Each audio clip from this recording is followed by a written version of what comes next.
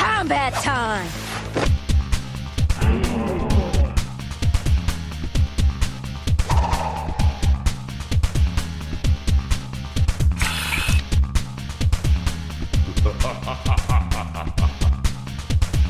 Combat time!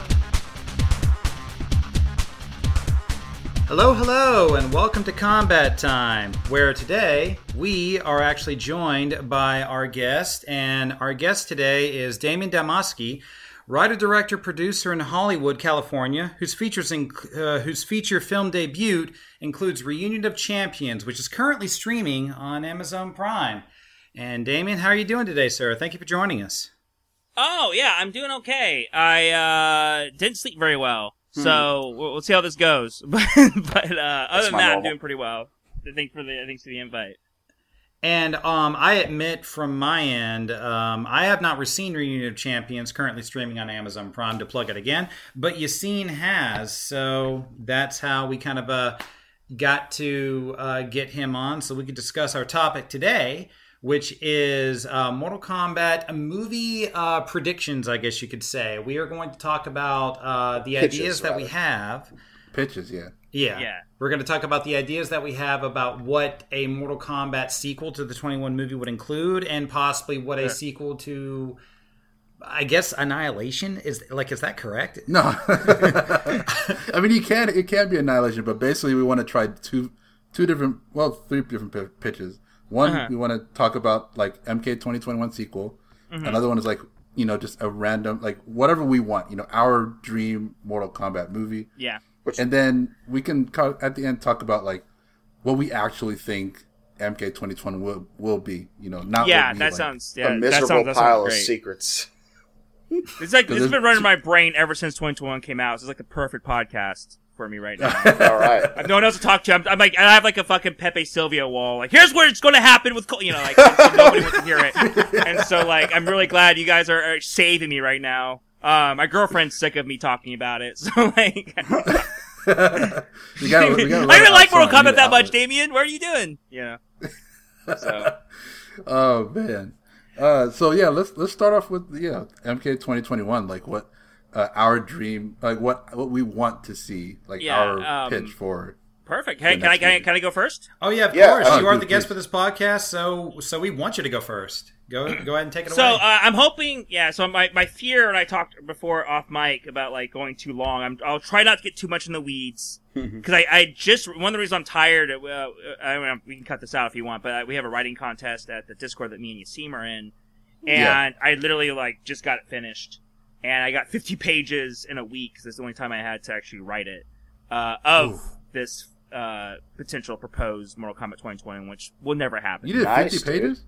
Yeah, I did like 50 pages. Dude, I need to see this. That sounds more impressive than it's very top heavy, as you'll see. So it takes a while to get started, unfortunately. But so the thing is, the pitch would be, I think the main pitch is trying to shift the dynamics of who like the main characters are and try to keep it in terms of the Shiryu and the Lin Kuei. So you're not a Cole Young fan. No, I actually, to start, I want to say I fucking hate 2021. I think that movie is kind of awful. Damn, fucking hate. I think it has some cool moments. I think the casting is great. I think aesthetically it's good. I think the way Kung Lao and Liu Kang, Raiden, I think they all look really cool. Yeah. In terms of just aesthetically. And even the cinematography, for the most part, some of it gets kind of boring. I mean, it does look like a CW show, but... Yeah. There's some shots that look okay, but like, it's something you're right. You have a CW vibe to it a little bit. But my main issue is just, I think Cole Young isn't necessarily it's a new character per se. I mean, it's a part of it. But like, Taven is a character that existed. Shijinko is a character that existed in the 3D era that brought in a new POV character into this universe. My argument would be that, those characters were brought into a universe that's already established. So to bring in a POV character in a new rebooted universe makes no sense in terms of that justification. But I can see filmmakers being like, okay, there is like technically precedence in the games themselves for this. So by itself, it could work. But the fact that Cole Young kind of ruined the basically the arcs of like 3 different characters because he takes the Chosen One thing away from Liu Kang. He takes the POV character, kind of doesn't know what's going on from Johnny Cage, And then he also basically ruins... Well, he also ruins actually multiple characters. He also ruins Goro, because that fight sucked. And, and then he also ruins Scorpion, because I think one thing about Scorpion's whole thing is the tragedy of losing everybody and having nobody else, and having to come to terms with his humanity without, a descendant to do that for him, right? He has to go through that journey. He does become a human. He does become human again. He becomes Hanzo again, but he doesn't do it with an easy way out. He does get to get his revenge, but Cole softens Sub-Zero up quite a bit. Yeah, I rewatched that scene when I was writing my pitch, just for fun, and he stabbed Sub-Zero in the stomach before Scorpion does anything. So he's the one that kind of does the killing blow, you could argue, which is shitty. That should not be something we should be able to argue for. But anyway, so, but I think Cole still has to matter. Like, I don't want to do, because, I don't know, this might be really controversial. I'm kind of scared to say this. I don't know how you guys stand on this, but for me, for instance, super hot take, like, The Last Jedi is one of my favorite Star Wars movies. If not my favorite Star Wars movie. I love The Last Jedi. Yeah, I fucking love that movie. We're talking about the last one, right? The very the third in the trilogy? No. I was bringing that up. That was The Last Skywalker. Okay. The Last Jedi was alright. Yeah, because Rise of Skywalker, it was super vindictive. Like, it was basically just like, everything was cool with The Last Jedi, let's bring it back. And I don't want to do that, right? I mean, as somebody, there are probably fans of 2021, right? And it's also like, I think there's something about respecting kind of what came before. So I want everything to be kind of emotionally connected. So, so the movie would open up with with Kuai Liang. So it would be set in 2011 in Shanghai. And it's like, we would have a crack of lightning, and we'd see like the neon skyscrapers. We'd crane down to like a grimy slum, and we see this malnourished kid. He's like 15, 17 years old. Has a, blue hoodie, like, it's like scratched and ripped and like dirty, and we see like the dirt smudged face. Obviously kind of homeless and orphaned, but he seems very desperate for malnourished. And he slinks into this arcade. And these people, he passes by these people who are like playing Street Fighter, the movie, the game. Like, this game sucks. And it's like, who would use digitized sprites? This is what you expect based on a shitty game from the 90s. It's like, oh, sure, Johnny Cage was going to play Guile. Like, no, Johnny Cage wouldn't do that. I love it. And so they're talking about that and talking in Chinese because it's in Shanghai. And then, and we see Kuai Liang, what he's doing is he's sneaking around like NBA Jam cabinet and like stealing coins. He has a little lock picking thing. He's stealing the coins from the NBA Jam machine. He's doing it from like a Blitz machine. There are a lot of Midway games. And as he's doing that, he gets caught by the owner. And the owner's this big guy with tattoos on his hand, and Kuai Liang clocks it. Oh shit, he is Triad. And so he's like, oh, if I gotta get out of here before he kills me. And because he caught him stealing, he's like, you're no fucking ninja. And so he kicks, Kuai Liang kicks the guy, runs away, tries to Jackie Chan his way out of the arcade because the other Triad goons are trying to get him. And he eventually gets caught by the owner. And he's like, the owner's like choking him. He's like, you're you smell like shit. You're probably, you're a low class rat. Like, no one's gonna miss you probably. And then Kuai Liang, out of desperation, touches his arm, and then ice starts spreading on the guy's arm.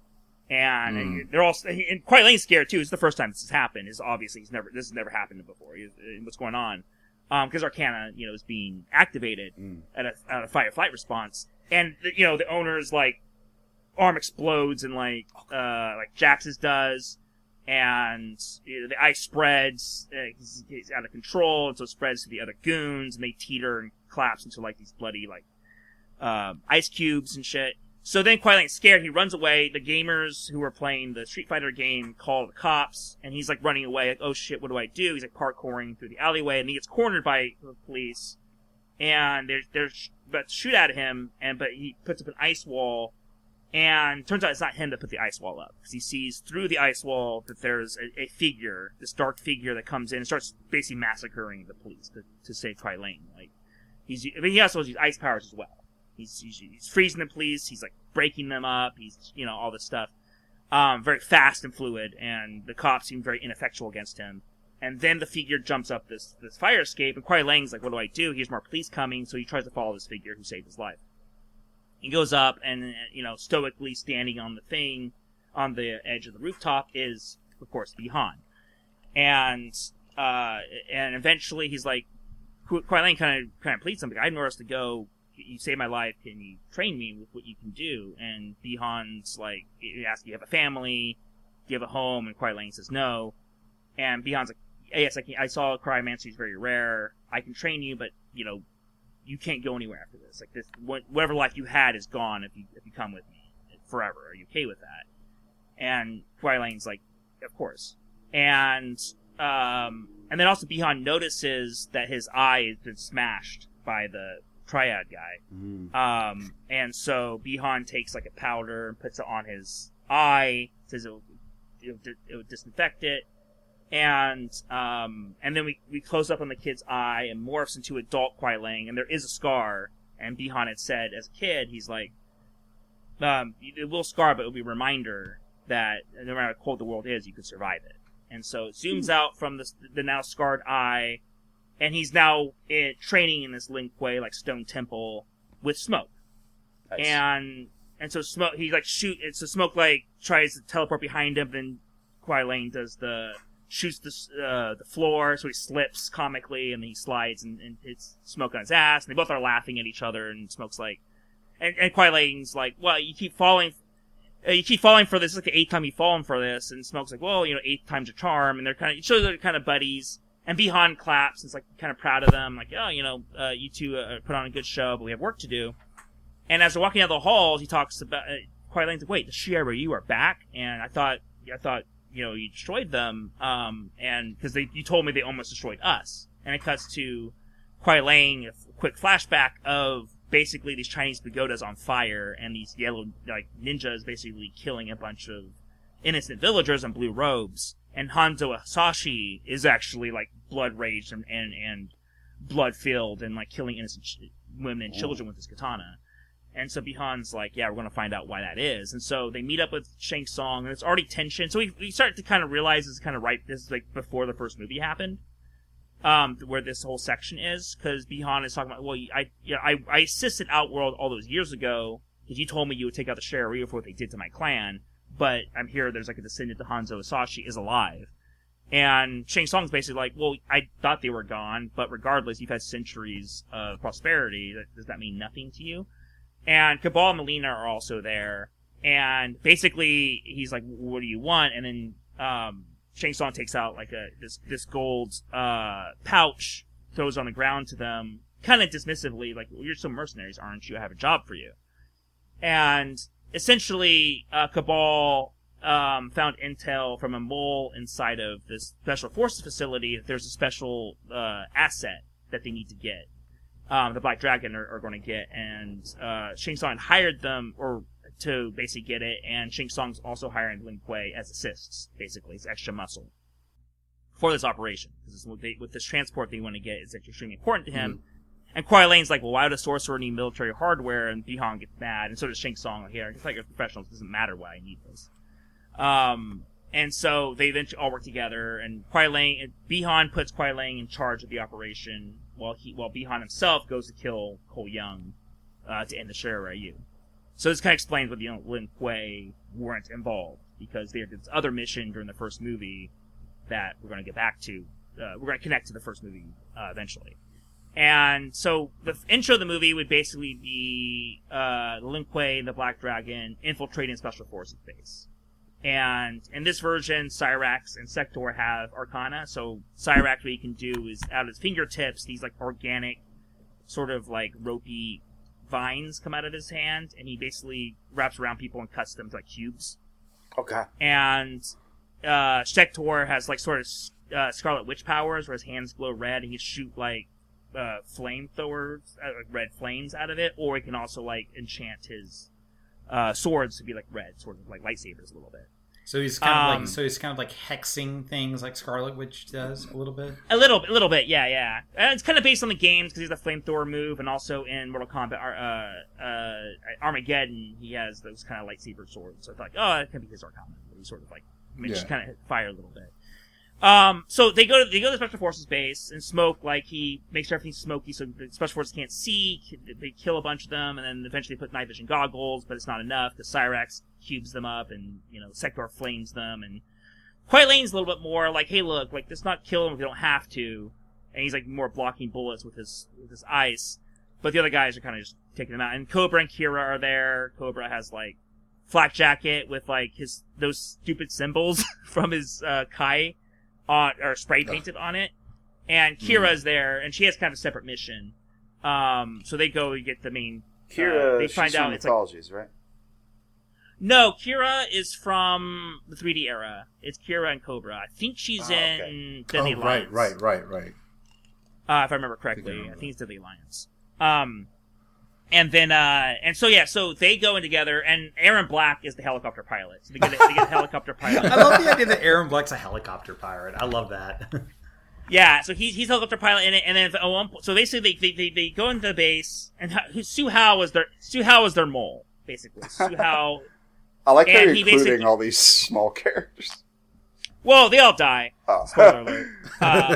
Because they suck. I don't like these characters, so but they're in it, for fans that like them. They get to kind of do their stuff a little bit. So Su Hao's kind of the traitor, so he turns off the security cameras, but he gets caught in the special force. He fights the special forces with martial arts, but then gets shot down and killed.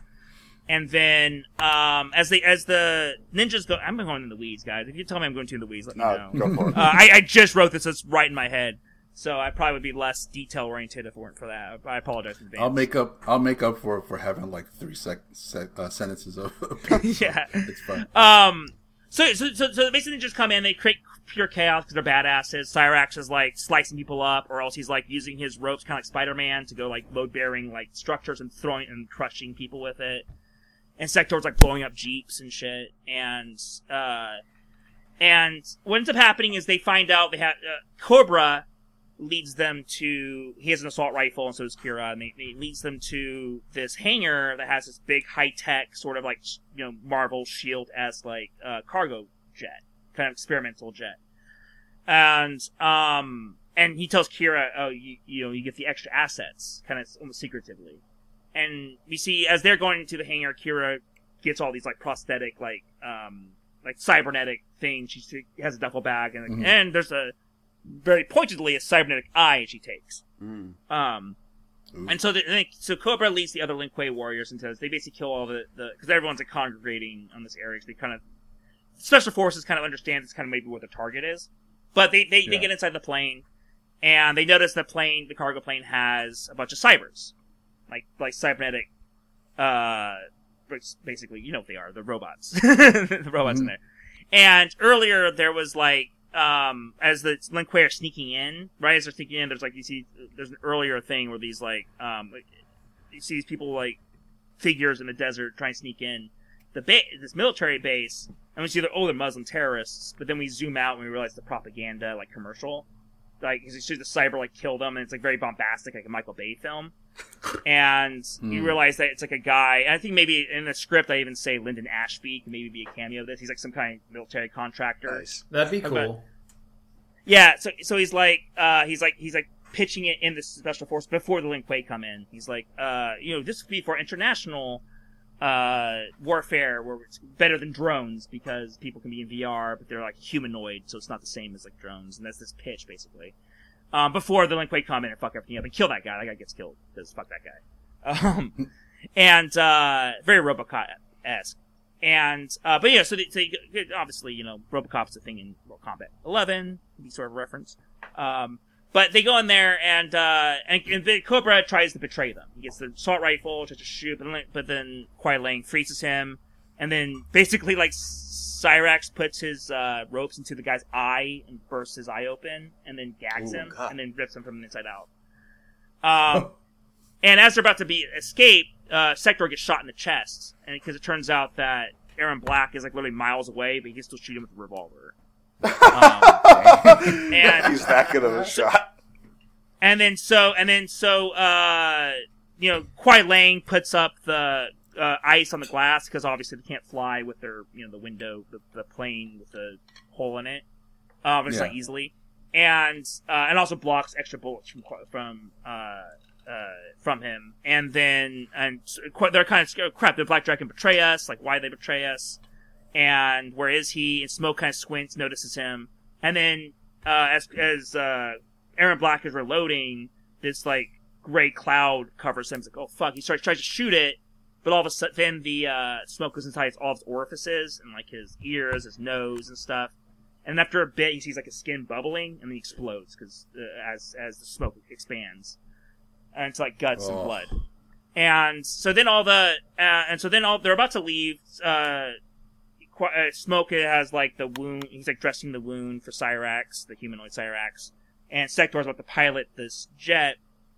But then throughout this fight, Sub-Zero has been getting images of the last fight scene from the first movie. So you can assume that concurrently, that's what's happening.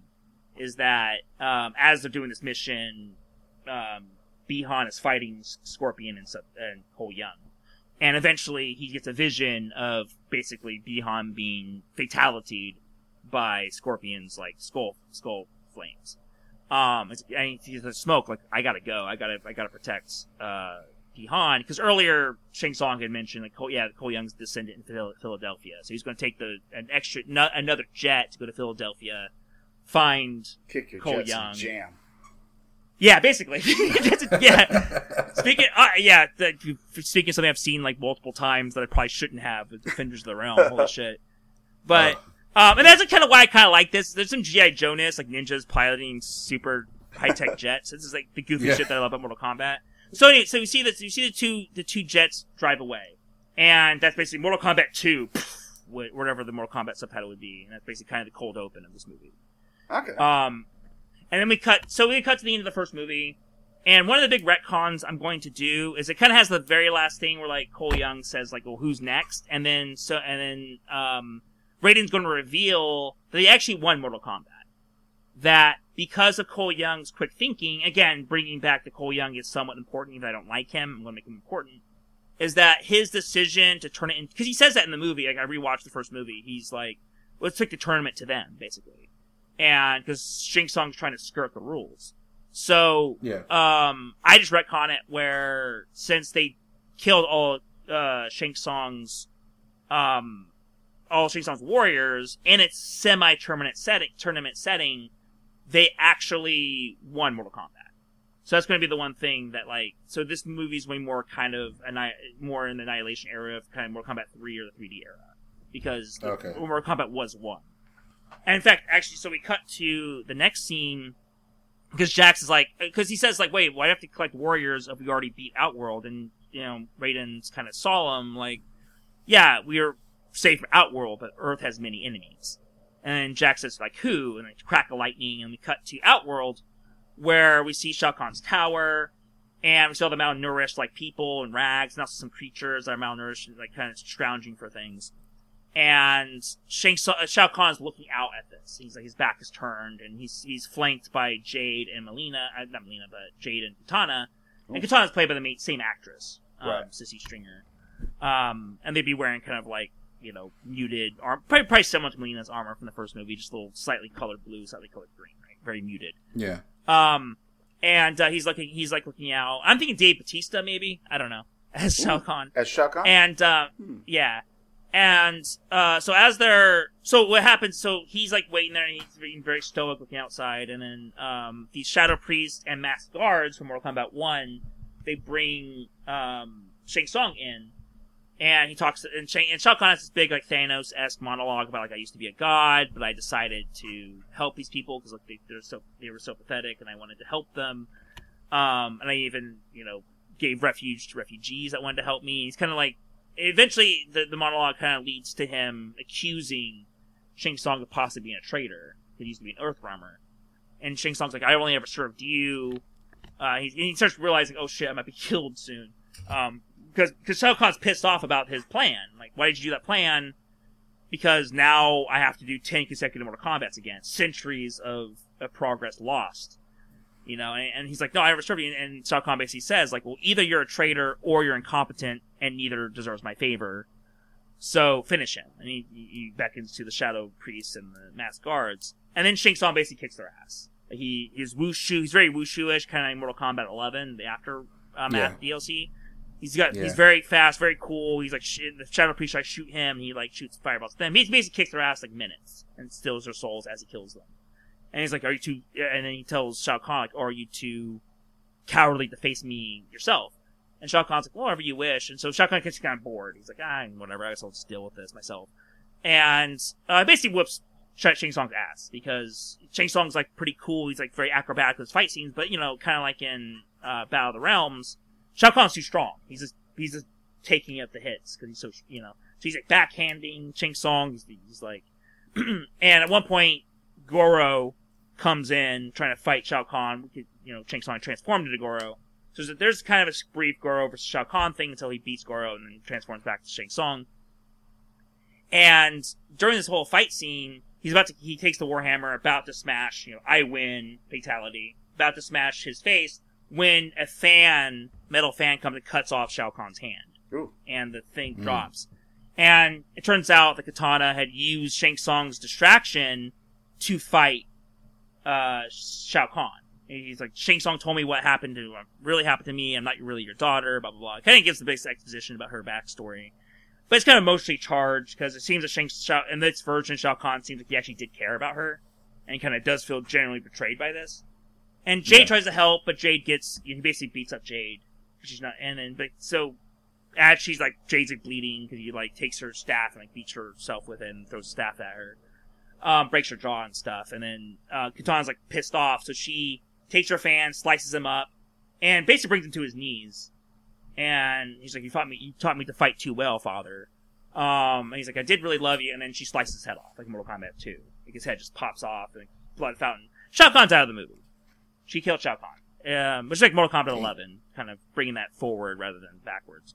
But as she's like grieving, she's kind of mixed emotions. Obviously, she's been his father figure for, these centuries, and he deserved to die for what he did, but at the same time, like, there's mixed emotions. So there's, like, very emotional of her, like, kind of collapsing, kind of, like, feeling this moment. As she's doing that, we cut to the decapitated head, and it starts rotting, and his soul energy starts getting sucked up. And then we hear clapping, and Shang Tsung, like, sarcastically saying, oh, Katana wins, fatality. And now she's, like, worried, oh, shit, Shang Tsung's alive now. And so now Shang Tsung is, like, kind of taunting her. And basically, I told you about your past, but you still let him kill me. He's like, I let you live. And Katana says, well, I saved your life. It's like, probably begrudgingly, because I took out all the guards for you, basically. And I was a distraction for you. She's like, are your feelings hurt? And then he's like, no, but you're the heir to the throne. So he tries to suck her soul. Jade, even though she's very weak, because Shao Kahn beat her up, she's able to, like, use her last ounce of strength to save Katana, but then she herself gets killed.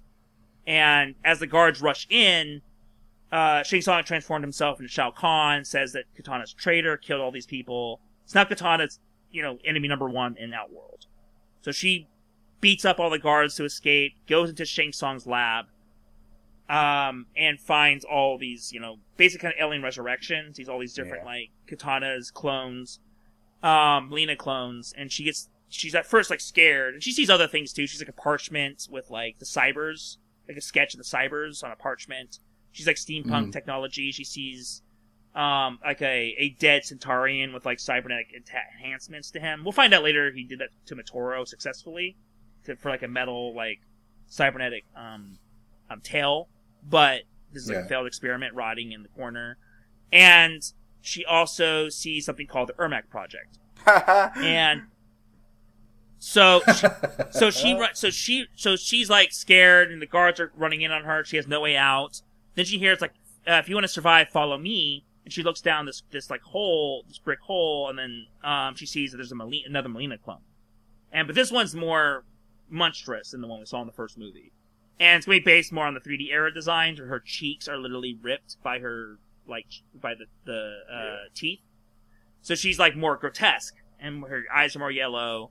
And she says, and she's like, and Katana's like, scared, you're a monster, you're one of them. It's like, no, like, literally, Shang Tsung, I was a failed experiment. Shang Tsung was going to destroy me. I found a way to escape. I've been living in basically, she didn't say this maybe here, but we eventually find out she's been living in the walls for a while to kind of trying to find a way out of the tower safely. So she's been kind of in the walls for a while. And so she kind of knows, she ends up being an exposition of understanding what Shang Tsung's plan actually is, because she's able to hear him talk. But right now, we don't find that out just yet. But right now, she's like, look, you can escape with me if you want or not, if you think I'm a monster. But, like, I'm leaving. I was going to help you. If you want my help. If you don't, whatever. She fucks off. And then, like, Katana's like, okay, maybe I do need her help. Because now she's like, everyone's against her. Everyone thinks she did kill Shao Kahn, but now she thinks she's a traitor, doesn't really know the truth about Shao Kahn and stuff. So she escapes. And eventually what ends up happening, I'll try to fast forward some of this stuff. I feel like I'm too in the weeds for too long. So what ends up happening is that the recruitment happens, right? Where like Jackson, Liu Kang are trying to get Stryker. Basically becomes he realizes he's a racist asshole, and then gets killed by Kratotans immediately because ACAB, and Jack's like not too worried about it, but Liu Kang's despite Stryker being an asshole, like Outworld's being very bold after losing Mortal Kombat, so we got to be worried about this. And then Cole Young and Sonya are meant to see Johnny Cage. And what we kind of find out about Sonya, for instance, that she's actually a huge fan of Johnny Cage. That she grew up with his movies, and he's not super older than her. They're similar age, but she had a crush on him, and she knows what his past. I like that. Well, she ends up being disappointed in him when she sees him. Naturally. But like that's so she's like pissed off, and she wants him to be the person she thought he was, and he ends up becoming the person she wants him to be. But there is that initial, because like one thing I really hate about Battle of the Realms, especially, I think the first movie, 95 movie, does an okay job with this actually, but I think the Battle of the Realms especially was like Johnny Cage is super obnoxious, and he can fight well, and he's I guess technically brave in a kind of stupid way, but like I never saw why would Sonya Blade like him. Right. Yeah. And so this is like, yeah. And so this one's like, well, she liked him from like, his talent and these other things, and she grew up with his movies. And so what ends up happening, they go to Chinese, the Chinese theater, premiere for his next movie, Son of Ninja Mime. And you realize what's going on is that, and he's kind of pissed off about it because, so we don't find this out yet, but we eventually find out the backstory is that, he kind of had a Bruce Willis phase where he was going to Bulgaria to like film like one scene for $1 million, for straight to video or straight to Redbox type movies for a while. And there's like this big comeback. Because Ninja Mime was this big like action comedy franchise. And he's now getting back. But the thing is that the only reason the studios bring him, he's such a problem. He's a liability, right? He gets drunk a lot. He's like snorting cocaine. He's he's basically a huge fuck up. And they're only doing it because Timothy Chalamet, or I think in my script his name is Robin Ashby, but like a Timothy Chalamet type. I think in the script actually it might say Timothy Chalamet. My point is he's that kind of like character, that kind of actor that is actually going to be the heir to the Ninja Mime franchise. That basically Johnny Cage dies at the end of Son of Ninja Mime, so that they can pass the torch. And obviously Johnny Cage is pissed off about it, but he also needs the money, so he takes it. But he's not happy with it. And the actor turns out is only 5 years younger than him. Like, the motherfucker's only 5 years younger than me. Like, and he gets pissed off. It's like, well, because he doesn't look the same. It's like they don't live the way we used to. Fucking millennials, and the agent has to be like, Johnny Cage, you're a millennial. I don't know what you're talking about. But yeah, whatever. So Johnny Cage kind of sucks, but he's also like somebody who, will eventually have something to prove and blah, blah, blah. So what ends up happening is that Cole Young is there. He doesn't want to be there. He hates Johnny Cage. He doesn't want to watch this movie. But Sonya Blade's like, we have to be in the audience because our plan is on his way from this premiere to the limo, we'll be able to corner him and tell him about Mortal Kombat. That's their this is our one window to get to him. We're going to kidnap him. Kinda. But what ends up happening is that Cole Young gets a call from his daughter. So he goes outside. He didn't really watch the movie anyways. And Sonya Blade's like enraptured. She's like crying during the movie and stuff. She's like, oh my god, I love this so much. Well, he is like, whatever, I'm gonna fuck off. I don't like Johnny Cage movies. This is my favorite part, by the way, is the initial Sonya being actually like a Johnny Cage fan until she gets disillusioned. Yeah, I was pretty actually I was pretty proud of that. And you can cut that out. But no. So he walks out and he's at the alleyway on the side of the Chinese theater, which actually exists. I used to work at the Chinese theater, actually. That was my first job in Hollywood. Oh, yeah. And there's like this, in the IMAX, there's actually this alleyway on the side of it. And actually, when I got fired, I actually snuck into the theater a couple times through this alleyway. You go in, cause there's a mall next to it, so you go in the mall, fuck it, and whatever, statute of limitations. But like, you go in the mall, you can sneak in, if you act confident enough, you just walk in and then go outside and go through the alleyway. And that's where Cole Young is. And he's like FaceTiming with Emily and his wife. Or initially Emily. Emily's like eating Johnny Cake ice cream flavor. Johnny Cake. Okay, I like that. I do like that. And so she's like eating, and it's like, why are you eating ice cream? I thought, and she's like, what? Mom said I could. And it's like, well, it's not a health thing. I just thought you wouldn't want cold stuff for a while. And he's like, I'm not gonna let some ninja asshole make me stop eating ice cream. And she's like, don't say it. Yeah. And he's like, don't, watch your language. Like, well, he wasn't an asshole. And he's like, yeah, I guess he was. And he kind of like, he softens up. And it's like, so how's the babysitter doing? And he doesn't talk much, and so she turns her camera, and it shows Scorpion sitting on the couch, like eating ice cream, also watching Johnny Cage movies. And he's like into it too. He's like, you're like, he's kind of into the movie. And then like Cole Young's like, why is Johnny Cage everywhere right now? Like he hasn't been relevant for a decade. And he's like, well, he has the reboot coming in. It's like, oh, don't remind me. And so, but Scorpion, so you have this comedy scene where Scorpion's kind of fish out of water, sort of being like in this like very domesticated situation. So is Scorpion kind of like their guardian angel now that just like pops in and hangs out with them? Kind of. Well, it's kind of because he's in Hollywood, and so they're still in Philadelphia, is the idea. Right. So Scorpion's going to protect them while Cole Young's doing his own thing. But what happens is, and the wife's like, how are you doing? He's like, I'm doing okay, just stressed with work and cooking dinner and the fact that my husband might get killed by demons or monsters or X-Men ninjas or whatever. And he's like, well, no, I should be fine. And then everything starts freezing and he gets shot by an ice blast as he says that. And of course, Kuai Lang has found him. And there's like a scene earlier where he goes to actually the gym, that surly gym guy that pays Cole Young $200. Like, where's Cole Young? And we cut to, and it smash cuts to Hollywood sign and Chinese theater. Yeah. So the idea is that so he found out, so he knew that he was in Philadelphia, talked to the gym leader, and then was able to take his jet to Hollywood. And so the fight scene happens. So the fight scene between Cole Young and Kuai Lang, and since they're FaceTiming, the Allison and Emily, the wife and daughter, are looking like kind of like they can barely see the fight because it's on the ground, but they kind of know something's going on. They hear like the noises, and they're scared. And so Scorpion perks up too, but during this fight scene, Kuai Lang, and Cole Young's doing a pretty good job. He's more aggressive, he's stronger, he can kind of take the ice blasts. And so Kuai Lang's getting a little bit, overwhelmed. But then he remembers from the beginning of the movie, he freezes some ice, Cole Young slips, and he's able to like trip him and then start choking him. And putting ice around his neck. And then Kuai Lang basically has these flashes of Bi-Han basically raising him, right? Like, it shows like a flashback of Kuai Lang as a little boy, malnourished, like chowing down on food. Bi-Han like tucking him in, and his Lin Kuei bunks, training him, so he's like, and we see these montage of flashes, you see Kuai Lang saying, like, you took everything from me. You took my home, you took my family, you took my life, and I'm gonna get my revenge. And at that moment, he crushes, because the Cole Young's neck has ice, he crushes the ice in his neck, and then rips Cole Young's head off. Oh, God! In Mortal Kombat 1. And the thing is dangling, like the Predator, the spine. And he's like, and throws it on the ground.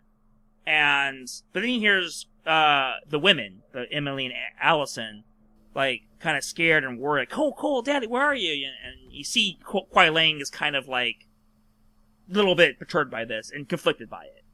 And you sense that, like, he kind of maybe hasn't been on a lot of missions, and this might be one of his first, like, big, like, personal kills. And you kind of see, like, maybe he did the wrong thing. And he himself realizes he might have done the wrong thing. And so the movie ends, the Ninja Mine movie ends, where, like, basically Johnny Cage dies in Timothée Chalamet's arms. And, Sonya Blade's, like, crying, but all the other audience members are, like, kind of, like, booing or like groaning at it. And you see Johnny Cage like kind of worried, like, oh shit, this is like my chance at big fame is gone again. And he shuffles off, and Sonya notices this, but also knows Cole is gone. But she's not really thinking about like Cole's dead. She's thinking like, oh, Cole's gone, but I gotta get Johnny Cage. That's our mission. And Cole's not here yet, so she's maybe even kind of annoyed that he's not back yet. And so she goes to get Johnny Cage. Scorpion shows up too late. He's sad. And Kuai Lang is gone. Kuai Lang had just left. And what ends up happening is that Tarkatans that killed Stryker now show up in Hollywood. And so basically Sonya Blade and Johnny Cage and Scorpion basically work together to basically fight off these Tarkatans. And Johnny Cage, she doesn't believe her at first, obviously. He's like, "Who the fuck are you? What's going on?" And then, eventually Scorpion has to go back to protect Emily and Allison at the last moment. Because what ends up happening is that this is where I stopped writing, so it's a little bit more loose. So hopefully it should go a little faster. But essentially what ends up happening is that the cybers that the Lin Kuei had stolen at the beginning of the movie, as part of some of the experiments that Shang Tsung has been doing. He has a whole speech about how magic and science aren't so different. And that's why he's like cloning Katana, and he put like a cyborg tail on Motaro, and he's putting the souls of the Lin Kuei. Because the reason the Black Dragon had betrayed them earlier in the movie is that Shang Tsung had hired them to do that. Because he knew the Lin Kuei are kind of formidable foes. If he betrays them and then put their souls, the Lin Kuei souls, into the cybers, because he wants to go to the Netherrealm to steal some artifacts. And basically, we find out the end game of Shang Tsung is to create the Soulnado. That's the end game of this movie. The third act would be, the last climax scene would be in the Soulnado in Outworld. But during this act of the movie, he's like basically trying to go, at one point all the Earthrealmers go to Nightwolf, who's very like, he's very dismissive of it initially. Of them, because he's the protector of the reservation. He's been fighting off cops and fighting off like different people to basically keep them safe. He's like, he doesn't want to leave them. But then, of course, the big fight scene where like Motaro or something shows up, Outworlders show up, and they basically help him fight them off. Like Jax and Liu Kang and Sonya Blade and Johnny Cage all help like Nightwolf fight these guys off, and they succeed. And he's like, "Okay, I'll help you." And also, he does it because he's had visions that aren't coming quite true, but then they become completely true. Like, he has his vision, he maybe even explains it to Liu Kang what the vision he has. It's not happening, so fuck you. But then eventually it happens, like, whatever the vision is. And he's like, okay, well, I guess that's the great spirit telling me that I should go with you. But Nightwolf himself is actually very, like, he's wearing, like, a Fear Factory shirt, he's wearing, like a trench coat, he's not very... Just like he's very... Annihilation novelization where he's wearing a Stone Temple Kinda, yeah, it's kind of based off that a little bit. Which I thought was kind of fun. He's very kind of like fun going. There's a barbecue going on, like sort of like people are partying. And he's like, "Hey guys, you guys want some food?" And he's like, "Join us." Like, "Yeah, you don't have to. You can join us on our." He acts very friendly, even though he's like dismissing them. He's not very like stoic and cool. He's kind of fun. And he has like a boyfriend. He leaves. So he like, this Nightwolf is canonically gay. I think he's kind of cool. Interesting. And then so they all go to Raiden's temple, and so is Mileena and Katana. And there's a fight scene initially because Sonya Blade had fought Mileena, right? And she's scared, like, doesn't trust her, and obviously doesn't trust Katana. She doesn't know who Katana is. So she thinks she's like kind of the same people. Actually, I forgot, Katana looks like Mileena also. So right, like, she's like double. And, but they eventually kind of coincide, and Raiden's able to kind of clear up any confusions. And, now they're coming together. But Raichu might be there too. I'm debating, because the movie's already kind of long. But the point being is that all these characters come together, and they're like, well, we have to stop Shang Tsung from kind of the Soulnado, while also, protecting Emily, who's the last Hanzo Asashi bloodline. So, that's why, like, Sub-Zero goes to protect her, because he finds out that's what they're going to do. They're going to try to kill her and also do its other things. So he feels bad for killing Cole Young.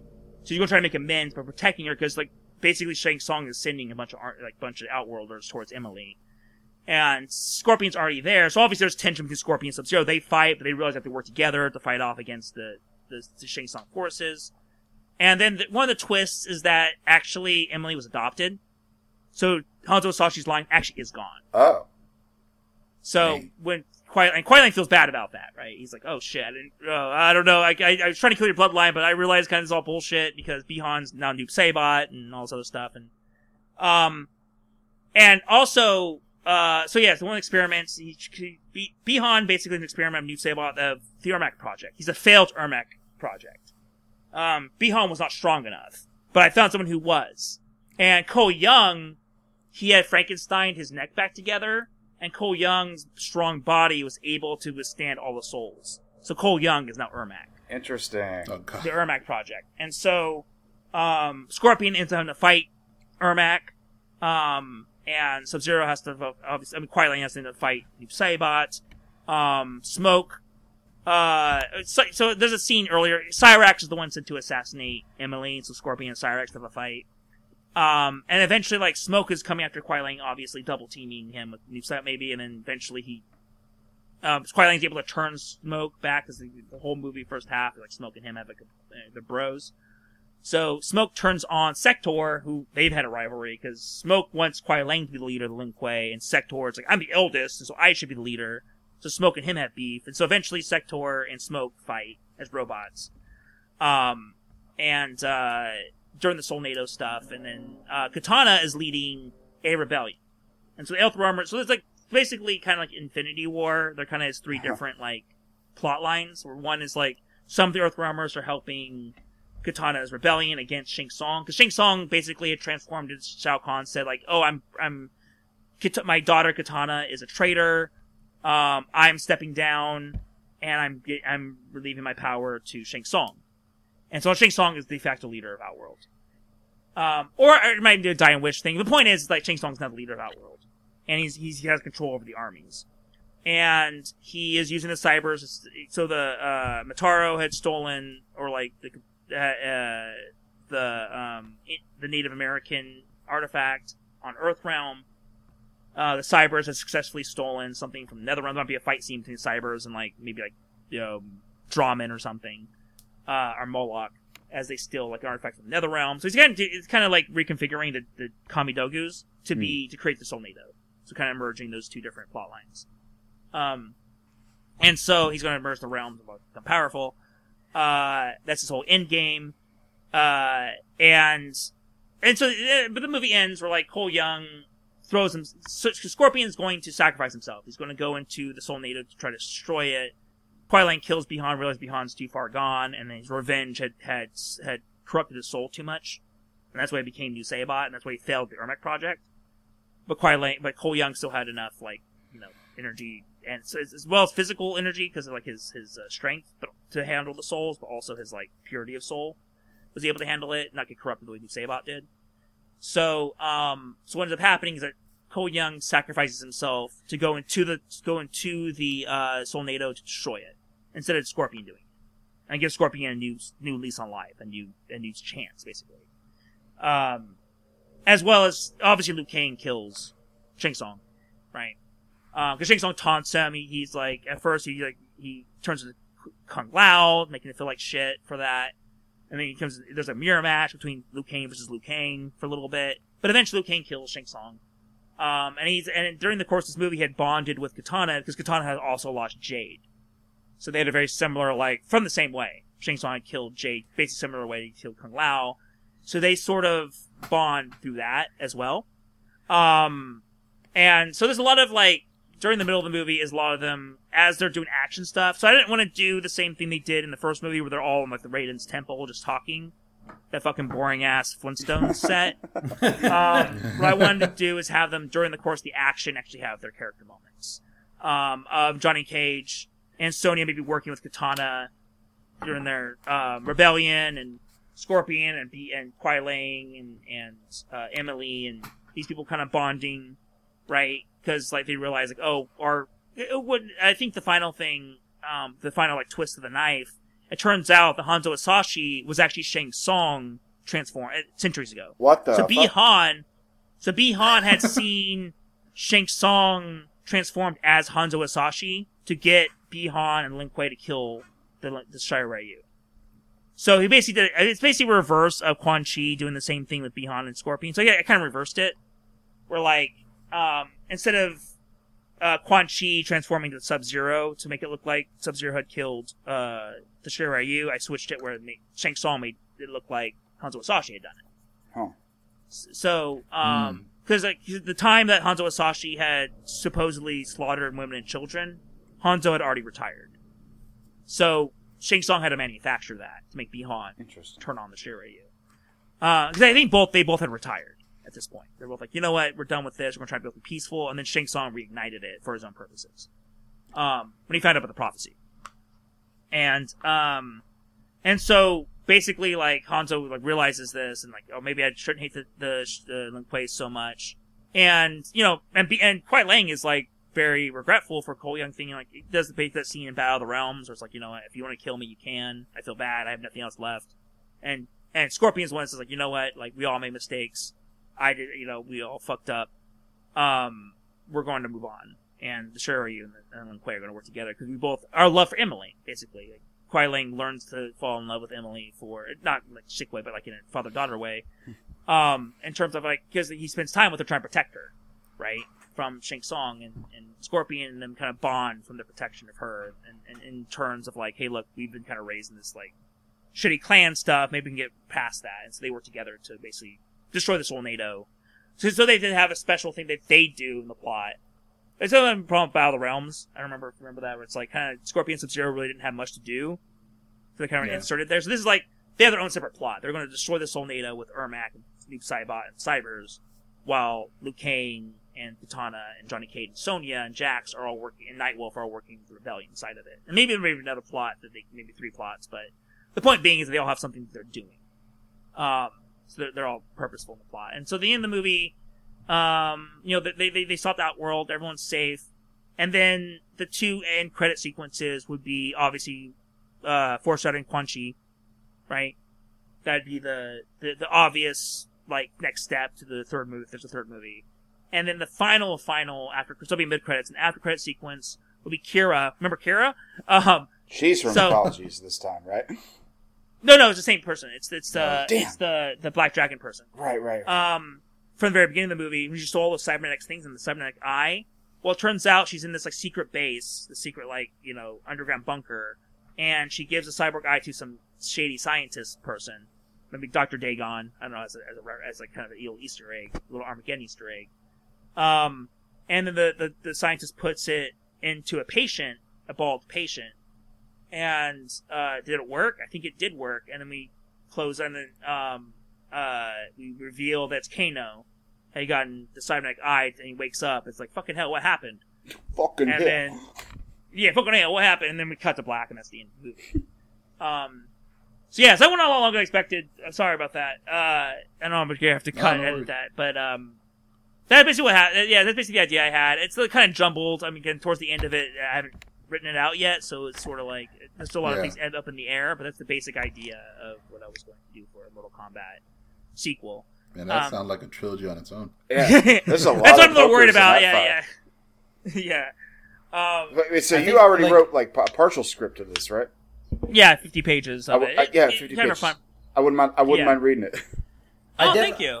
I think my favorite part of it that you mentioned is that I love the idea, because I agree with you, that Johnny Cage and Sonya Blade really have no reason to like each other. It almost felt like, even in Mortal Kombat lore, it always felt like that their whole relationship felt very, very forced. It's the typical forced, I'm going to grate on you so much until you like me thing. I like the way I mean, I like the way it's done, but I definitely want like a bit more screen time so you can see them sort of organically find reasons why they actually kind of like each other. I feel like Liu Kang and Kitana kind of make more sense, but I love the idea that because Kung Lao gets killed, very satisfactory, might I add, because I'm a John Cage. Yeah, I know. I have to say that scene works. As sad as it is, that scene works. That's one of the few scenes that works in the movie. Yep, and I agree, because it's me against you scene. I have to disagreement a little bit. He should have done a little bit fucking more before he got his soul. That's sucked. fair.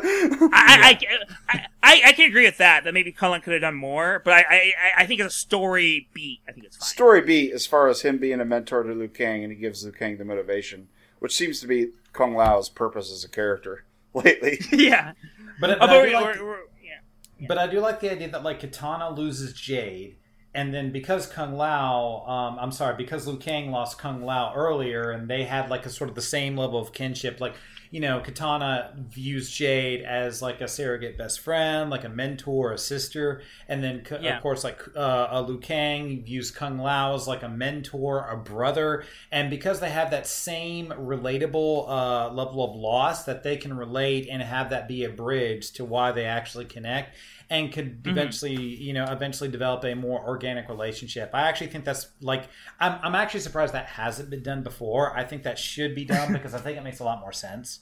So yeah, thank you. I think for me the hard thing for me was how do you make Cole Young matter, right? How do you make him interesting? How do you make him in a way where he doesn't like overshadow the movie? You do one of two things: you fucking write him out of the movie altogether, or you give him some sort of story beat. And see, I agree with Josh here. Like, I hate Cole Young. My vote is kill him. Just kill him. Just like kill him and everything he stands for. Because I understand why he was created. He was meant to be like, the everyman. The everyman to sort of introduce everything that is Mortal Kombat. When I feel like that was the mistake in the beginning. It's like, no. In Mortal Kombat, there is no everyman. You just sort of you get introduced at the tournament, and people fight, and then you figure it out. I don't really think you need an everyman type scenario. I agree.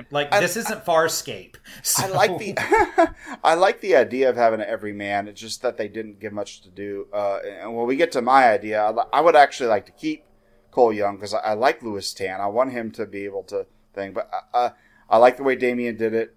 Surprising, just fucking kill him off. But I also like making his daughter a possible heir because that's a young actress who can continue to age and grow, and maybe she will be one of the next heroines of like Mortal Kombat 3. For sure. And I also wanted to do it in a way where it wasn't vindictive. Like I brought up Last Jedi and Rise Skywalker earlier, and I feel like the thing about that movie is it felt very vindictive. It felt very like, oh, I hate all the decisions Rian Johnson made, so I'm just going to take them all back because they're all interesting, right? Mm-hmm. So let's make it more like the original Star Wars because I'm a fucking man. I hate J.J. Abrams, so I don't know. No, J.J. Abrams sucks. Yeah. You could edit that out, but he sucks.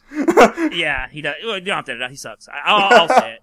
But no, because he's an okay writer, maybe. I don't know, but as a director, he's like the most boring, bland piece of Spielberg light bullshit. I liked him in Force Awakens, but once he did that shit in The Last Jedi, I'm like, wow, you really are just a...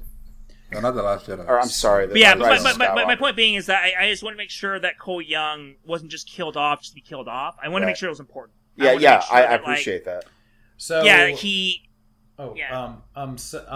So because we mentioned it, so Josh, because I feel like you volunteered. What would you do for your Mortal Kombat 20? Yeah, I don't want to jump ship yet. I want to let Damien finish like waxing on what he's been talking about. Oh yeah. I think one last thing I wanted to say is that I really there's two things I wanted to bring up that I didn't get to bring up in the original synopsis, but but the cool thing, I want to make sure that he wasn't just killed off vindictively. It wasn't just like a meta joke.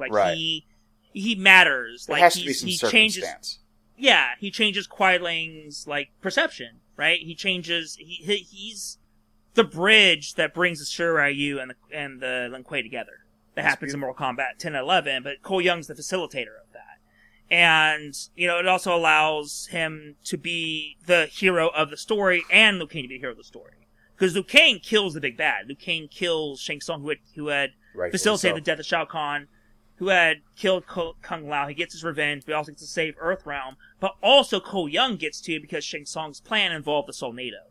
And so him as Ermac gets to allow him, to be a main character, again, as a character from the game. So you're like, and Marvel has done this. I mean, Marvel changed Taskmaster's background and, and so these characters kind of get merged. It's like, Cole Young gets to be a character, and he's also special. He's stronger than Bi-Han. He's able to handle, Shang Tsung's experiments. And he also gets to destroy the Solnado. So you don't necessarily have to do this thing where you split the heroes. They both get to be heroes in their own different thing.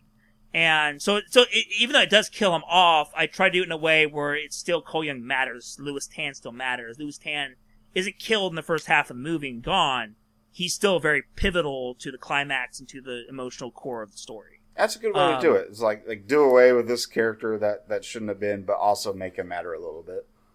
Yeah, and I think the one last thing is I hate Arcana, and so it turns out that Nightwolf's power comes from the Gate Spirit, not from... I like that, yeah. Not from Arcana. Arcana is the worst fucking idea ever. But. Yeah, so it turns out that, Arcana exists in this world. It's not retconning all of it, but, Cryomancy... Because they never canonically say that Bi-Han has Arcana. Right, they didn't. So Cryomancy turns out it's not Arcana. It turns out that Nightwolf is not Arcana. And I was even thinking maybe, Jax fights Drawman and he gets his arms fucked up again and has to fix them. But I probably won't do that. It's probably a little too much. But But yeah, but like he actually has to sit there with a screwdriver and fix his arms. But yeah, no.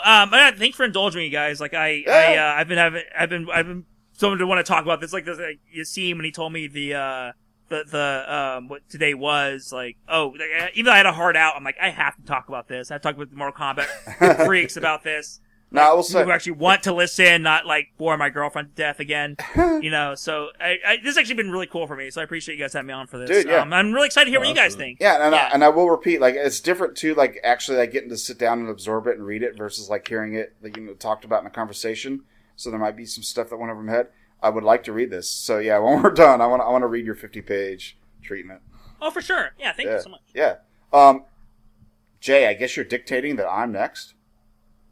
I just suggested it because like you definitely seem to have like the passionate thing. Like I've definitely got my own ideas. Like that I kind of had a spark hit me like because I had no fucking idea as far as like I've always had my idea for an original Mortal Kombat movie. Yeah, and I'm excited for that too when we talk about that. Oh yeah.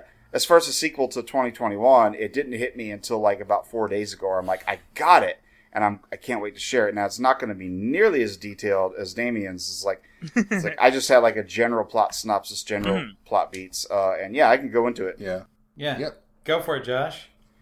Pitching the ball to me. It's like mine's not going to be as detailed as Damien's because I didn't write a script. This is more just elevator pitch. But, yeah, fuck. Okay, let's go off it. So, it did strike me 4 days ago. I was at a loss as what I would do for a sequel to 2021, which I didn't love. I didn't hate. It's kind of an almost mediocre movie. There's elements I like about it. What would I do for... are cool. Yeah. What would I do for a sequel that has to be tied down to what it's set up? And, let's see. Of course, I'm gonna go ahead and just make Lewis Tan like I'm gonna commit to Cole Young, even though like I did not like him at all. His character sucked and was useless. But he's supposed to be our POV. Okay, I'm gonna take that and I'm gonna keep him. I think anybody's requirements is that Joe Taslim has to be back as Noob Saibot and Hiroki Sanada has to be back as Scorpion. That's just like that has to happen. So that's where I'm going from. Yeah. So my idea, since we didn't have a proper tournament in one, it leaves the question of what do you do? Do you finally do the MK1 tournament on Shang Tsung's Island, or do you like launch into 2 and 3? Do you do something different? My idea is let's go with the first idea. Let's go with we're going to have the proper tournament now. The whole first movie was intrigue about how to like assassinate people before the tournament happened. And it didn't work out for Shang Tsung. And now, as we left off, our heroes are going to recruit Johnny Cage. So that's basically where we'll leave off, is they go meet Johnny Cage, they recruit him, and they're searching for other fighters. And Cole is kind of like, the epicenter of this. He's kind of leading the charge, trying to find the champions. And meanwhile, Shang Tsung, we can go off the ending of the last movie where he resurrects literally everybody, like Melina and Reiko and all that, or we could just have it where Sub-Zero is resurrected. Because I have the idea that the plot of this movie will basically be the setup for the traditional Mortal Kombat 1 story that we know. Is they're going to go to the island, they're going to have the tournament, but the subplot is basically going to be Shang Tsung is still going to be trying to assassinate, outside the rules, these champions, and part of his toolbox is Noob Saibot. He's going to successfully resurrect Bi-Han, whether or not through the help of Quan Chi, who might be a character. Maybe he makes a deal with the devil, so to speak, and Quan Chi helps him out to bring back Bi-Han. So basically, Bi-Han comes back as Noob Saibot, and he's sort of Shang Tsung's secret assassin that's going to try and kill Cole Young, Johnny Cage, Sonya, Jax, everybody. And the gist of the plot would basically be the proper tournament going on with these unsuccessful assassination attempts by Noob Saibot and Shang Tsung happening that get thwarted, when the heroes, too smart. Hiroki Sanada will return as Scorpion and basically will be there to protect Cole Young from Noob Saibot to insert himself and drop in. The other thing, if there's one thing that we could have had more of is Scorpion and Sub-Zero in the first movie. The other one is Max Wong as Liu Kang, or Kung Lao, who, great actor, great martial artist, perfect Kung Lao, got to do jack shit in the movie. Let's bring him back. So his soul was sucked. Here's the thing. As Shang Tsung's trying to assassinate all these people, he's basically doing this underhand, like, behind Shao Kahn's back. He doesn't want Shao Kahn to know he's trying to, like, do all this, because he wants to make it seem like he's winning the tournament proper and fair. And so, like, anything he's doing is trying to, like, just try and clean up the mess so Master doesn't notice. Unfortunately for him, in inopportune moments, Kung Lao's soul will take over his body to help the heroes. So, like, if there might be a moment that where, like, the heroes, much like the 95 movie, are sneaking around and a bunch of goons come out, and it looks like they're about to be defeated, but then Shang Tsung will come out to be like, ha ha ha, I have you now, and Kung Lao will take over his body and he'll morph into Max Wong. And he'll just trash all the goons and finally get a chance for that actor to show off his martial arts skills, since we didn't see it in the last movie. And it's basically Kung Lao is so badass that he cannot be contained inside Shang Tsung. He'll take him over and trash some bad guys to help the heroes out. And that's a source of embarrassment for Shang Tsung. Basically, the whole gist is he's trying to do these things and hide it from his boss. He's like, oh God, I can't let Shao Kahn know about this. I love you. Great sitcom, I like that. Yeah. So. Oh, the boss is coming to dinner. Yeah, the boss is coming to dinner. Oh, Steve Hams. Yeah, you gods. Ye elder gods. You're telling me that Kung Lao occurred in your kitchen at this time of year? Can I see it? No. So basically, that's Shang Tsung's subplot. He's trying to sweep all the shit under the rug, and Kung Lao keeps taking control of him, and Noob Saibot keeps getting overthrown. And in front of all this, the proper tournament goes on as planned. Yeah, with Cole Young being like the epicenter, trying to like gather everybody together. I guess he still would be kind of the main character. Johnny Cage would take up a lot of the snarky spotlight, of course. And I feel Scorpion would be a little bit more present than he was in the past movie to try and, protect Cole Young from Noob Saibot. And the plot would basically just go around, the first tournament happening with all this kind of shit, going on in the background. And it might come to the point where Shao Kahn is privy to this and comes to spank Shang Tsung and be like, what the fuck are you doing? And then maybe, it erupts into Mortal Kombat 2 or Mortal Kombat 3 where just chaos erupts. The rules are broken. And now we all got to beat Shao Kahn. And that's actually about all I prepared. That's my elevator pitch. Like, I'm not going to go into a whole detailed plot synopsis like Damien did, because I don't have a script written for it. I've written a couple scripts. Maybe I have a script. I'd rather write a script for if we get to our original ideas. But for this one, I like the setup of do the tournament, have Shang Tsung just scrambling, trying to impress the boss, bring back Joe Taslim and everyone else, and try to make it within canon.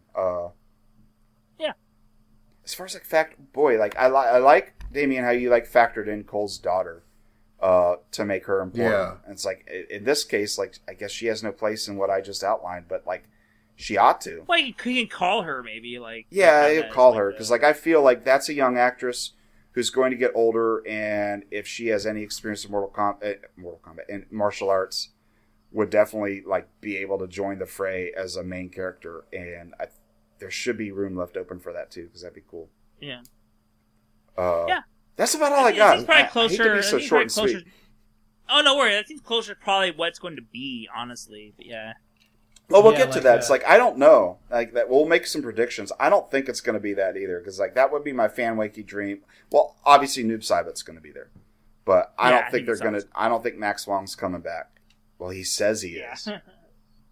But he says he is, but I don't know if they're going to bring him back in that or type a flashback of capacity. Or something. Yeah, flashback, or maybe he plays Great Kung Lao, and they do a flashback to ancient times, reincarnation thing.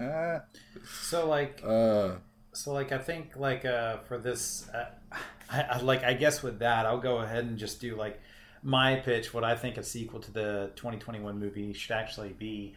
I would like. I was actually trying to think to myself, like, okay, so with this movie, what would I do? And I feel like I would do like a much more simpler pitch, because I would try, like, as much as I love the some of the ideas that were in the 2021 movie, I think for this movie, I already know my catchphrase. The catchphrase for my sequel would be "There will be a tournament." Like, that would be my actual catchphrase. That's perfect.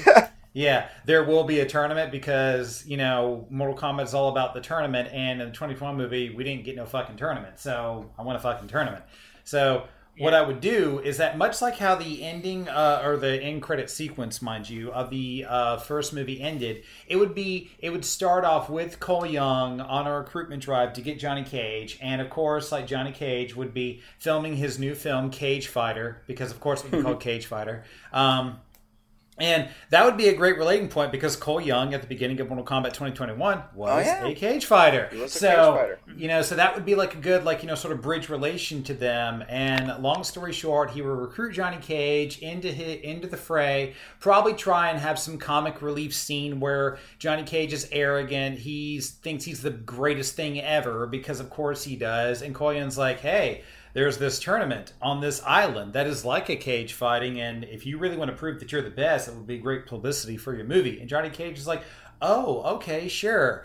And obviously, I feel like, you know, some of the fun comic relief bits is that Cole Young has no idea why Johnny Cage is even worthy of this, like why Raiden, for example, would sort of steer Cole Young to try and recruit Johnny Cage. And Cole Young's like, dude, this guy's like a washed-up Hollywood hack. What does he have to do with anything? But of course, you know, Raiden says, like, okay, you've got to recruit this guy, and there you go. But also at the same time, you know, there's other things going on.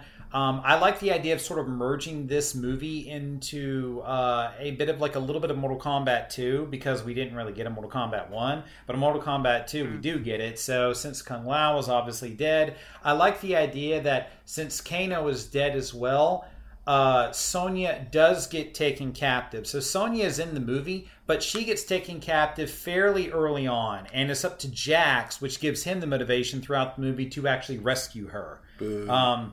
I think that would give Jax motivation to be a main player in the movie.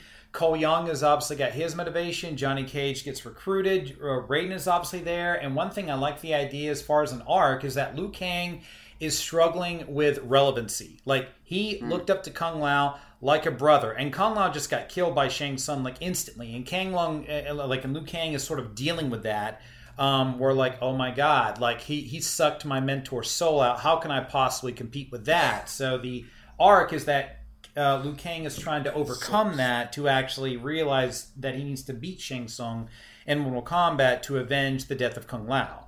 I feel like that's like a good motivation for him. So we have like sort of like this initial first act setup of all the character motivations, and we actually get what I like to call an actual setting for Mortal Kombat. I would choose an island. I would believe that like Shang Tsung would want it to be his island. It would be an island in between realms, so between Earthrealm and Outworld. And we would, of course, introduce like Katana, Jade, possibly Mileena, definitely Baraka, like a new version of Baraka, and a new version of Reptile as part of the Fighters of Outworld. I think Cabal would be there. Even though as much as I love Kano, I would leave him out of this because he died in Mortal Kombat 2021. I would leave him out. So did Mileena and Cabal. Yeah, and Mileena could come back as a clone, but Mileena. Yeah, I mean, they did the whole thing at the end of the movie where death is just another portal. So I'm assuming like everybody could come back. That would be, to me, a great end credit sequence for my version of the story, is that Shang Tsung manages to revive like Kano, Mileena, and Cabal, and they would be fighting on the side of Outworld in what would be the Mortal Kombat 3 of this trilogy. Yeah. But like, at least for the sequel, I would keep it a much more grounded scenario where mostly a lot of the comic relief and or fun moments would be between like Cole Young and Johnny Cage, because Johnny Cage is the Jack Burton of Big Trouble Little China. He's like, what is going on here? I don't know. And he's kind of like figuring it out. But I would like to believe that he gets at least one or two fights in where he actually can hold his own. Like, I'd probably make the main, like one of Johnny Cage's main fight be between Baraka specifically, because Baraka is sort of like your throwaway Tarkatan, like Outworld character kind of dude. He's like a normal dude in there. So he would probably get his butt whipped by Johnny Cage, much to Johnny Cage's surprisingness or whatever, with how good he actually is. And the whole arc of the movie would be between mainly Liu Kang trying to find his relevancy and Raiden kind of like helping him along, sort of establishing that sort of pseudo father-son dynamic that Raiden and Liu Kang kind of have, and eventually working their way up through the tournament to fight Shang Tsung. But instead of Goro, you would actually have Kentaro in this. Very Mortal Kombat 2. And Kentaro would basically be like a dude who just said, okay, Goro sucks, no one liked him, everybody hated him, I, Kentaro, will be the better dude because I'm Goro, but furry, so of course I'm better. So I like the idea of actually starting that thing, and I like the idea that, you know, to give Cole Young some relevancy, he would actually fight Kentaro, and he would fight him well, but unlike how he fought Goro in Mortal Kombat 2021, he would actually lose to Kentaro, and he would get killed because Cole Young sucks. And everyone wants to kill Cole except for me. Yeah, so but I would at least have him be a main character in the movie and give him a bit of a heroic death. And because like Cole Young recruited Johnny Cage, and Johnny Cage and Cole Young are sort of like a duo throughout the whole movie, I think Johnny Cage would basically be very sympathetic to Cole Young and actually want to be fully, I guess you could say, motivated to continue the idea of the tournament, really more so in honor of Cole Young, you know, recruiting him and then dying, you know, to protect the realm. So Johnny Cage would be in that fight. And this, of course, would establish a bit of a link between Hanzo Hasashi and Bi-Han, who I actually do think should be Noob Saibot. I would love the idea of Bi-Han being Noob Saibot in the sequel that I have. Oh God, I forgot to mention on my outline my idea, like Kuai Lang should show up, but he should show up. Yeah, but definitely Bi-Han should definitely be Noob Saibot, but I don't think it would have a lot of screen time. Like, he would be like a character that's in the background, but he's not fully quote unquote in there, but he would be in the movie. But I feel like the main character should be like a small group of Earthrealm characters versus a, you know, small group of Outworld characters. So like Johnny Cage, Jax would definitely be in there. So would Liu Kang. Katana would be like a bridge between both. And then you've got like, and you've got Raiden sort of like being like the mentor between them. And then the Outworld characters would be like Reptile, Baraka, and then you've got Shang Tsung, and then if you want to throw in like one or two more characters, you can. But I think they would just be cannon fodder type characters. But I would definitely want to. But I would definitely like in the end, I'd want to simplify it to just one very simple movie on an island and have a quote unquote actual tournament where you have like a more simpler plot. Where it's like, hey, the tournament's finally happening. We have a thing. And then at the end, after like all the people have been defeated, Liu Kang fights Shang Tsung. He does defeat him. And right as he's about to win the Mortal Kombat tournament, Shao Kahn steps in and basically says, no, you can't do this. I will not allow this. And then the movie kind of ends with, you know, Liu Kang about to grasp victory. He's overcome his fear. He's at the point of avenging Kung Lao, and he can't because Shao Kahn steps in. And then that ends the movie, and we move into Mortal Kombat 3. So that's at least, as far as like a teaser. And then, of course, like the end credits tease would be Shang Tsung, you know, realizing he needs more people, so he uses his powers to resurrect like Kano, Cabal, and Melina, like those three. So we know those people are coming back for the Mortal Kombat 3 sequel. But in essence, that's partially what I would do. And I would think that, like, of course, Jack succeeds in rescuing Sonya from the clutches of Shang Tsung's. He does do that. Yeah, that's my only, that'd be my only criticism of it. I think it's actually fine. I don't like the plot of Sonya being captured. I hated that in the 95 movie, and I hated it in Mortal Kombat 2. Oh, it was awful in the 95 movie, yeah. Oh yeah, yeah. It was really I just don't like movie. the idea of Sonya not having an arc and Sonya not being a character. And I love the one thing I like 2021 version. She actually was strong and didn't get captured, and I don't want that to be regressed. That's something you could even say for Annihilation too.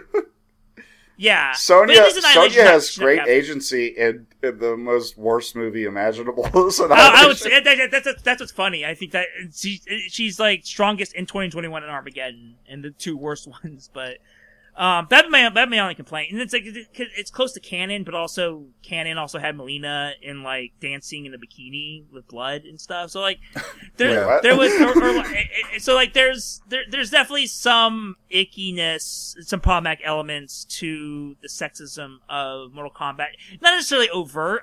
Some of it's overt, but I mean like in terms of, it was targeted at a certain demographic, and I think that we're Mortal Kombat 11. I think we're much more. I mean, Katana beat Shao Kahn. I mean, the plot point in my film came from the games. Yeah, she slit his fucking throat. Right.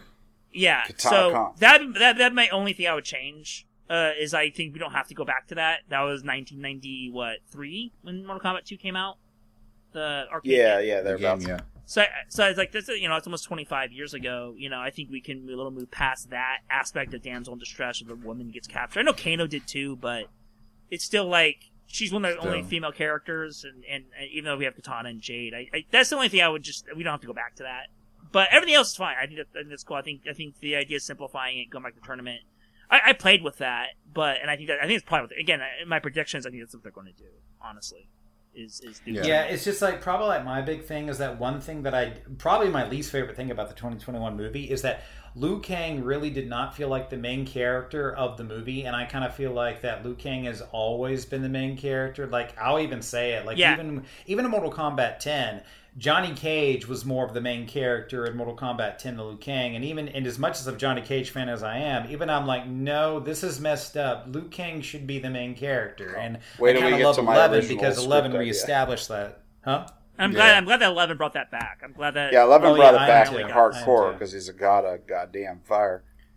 Yeah, it's not the god of fire. It's literally the god of goddamn fire. It's in this title. And I definitely like the sort of like pseudo father-son dynamic that Raiden and Liu Kang kind of have. Like I think it can be genuine if you do it right.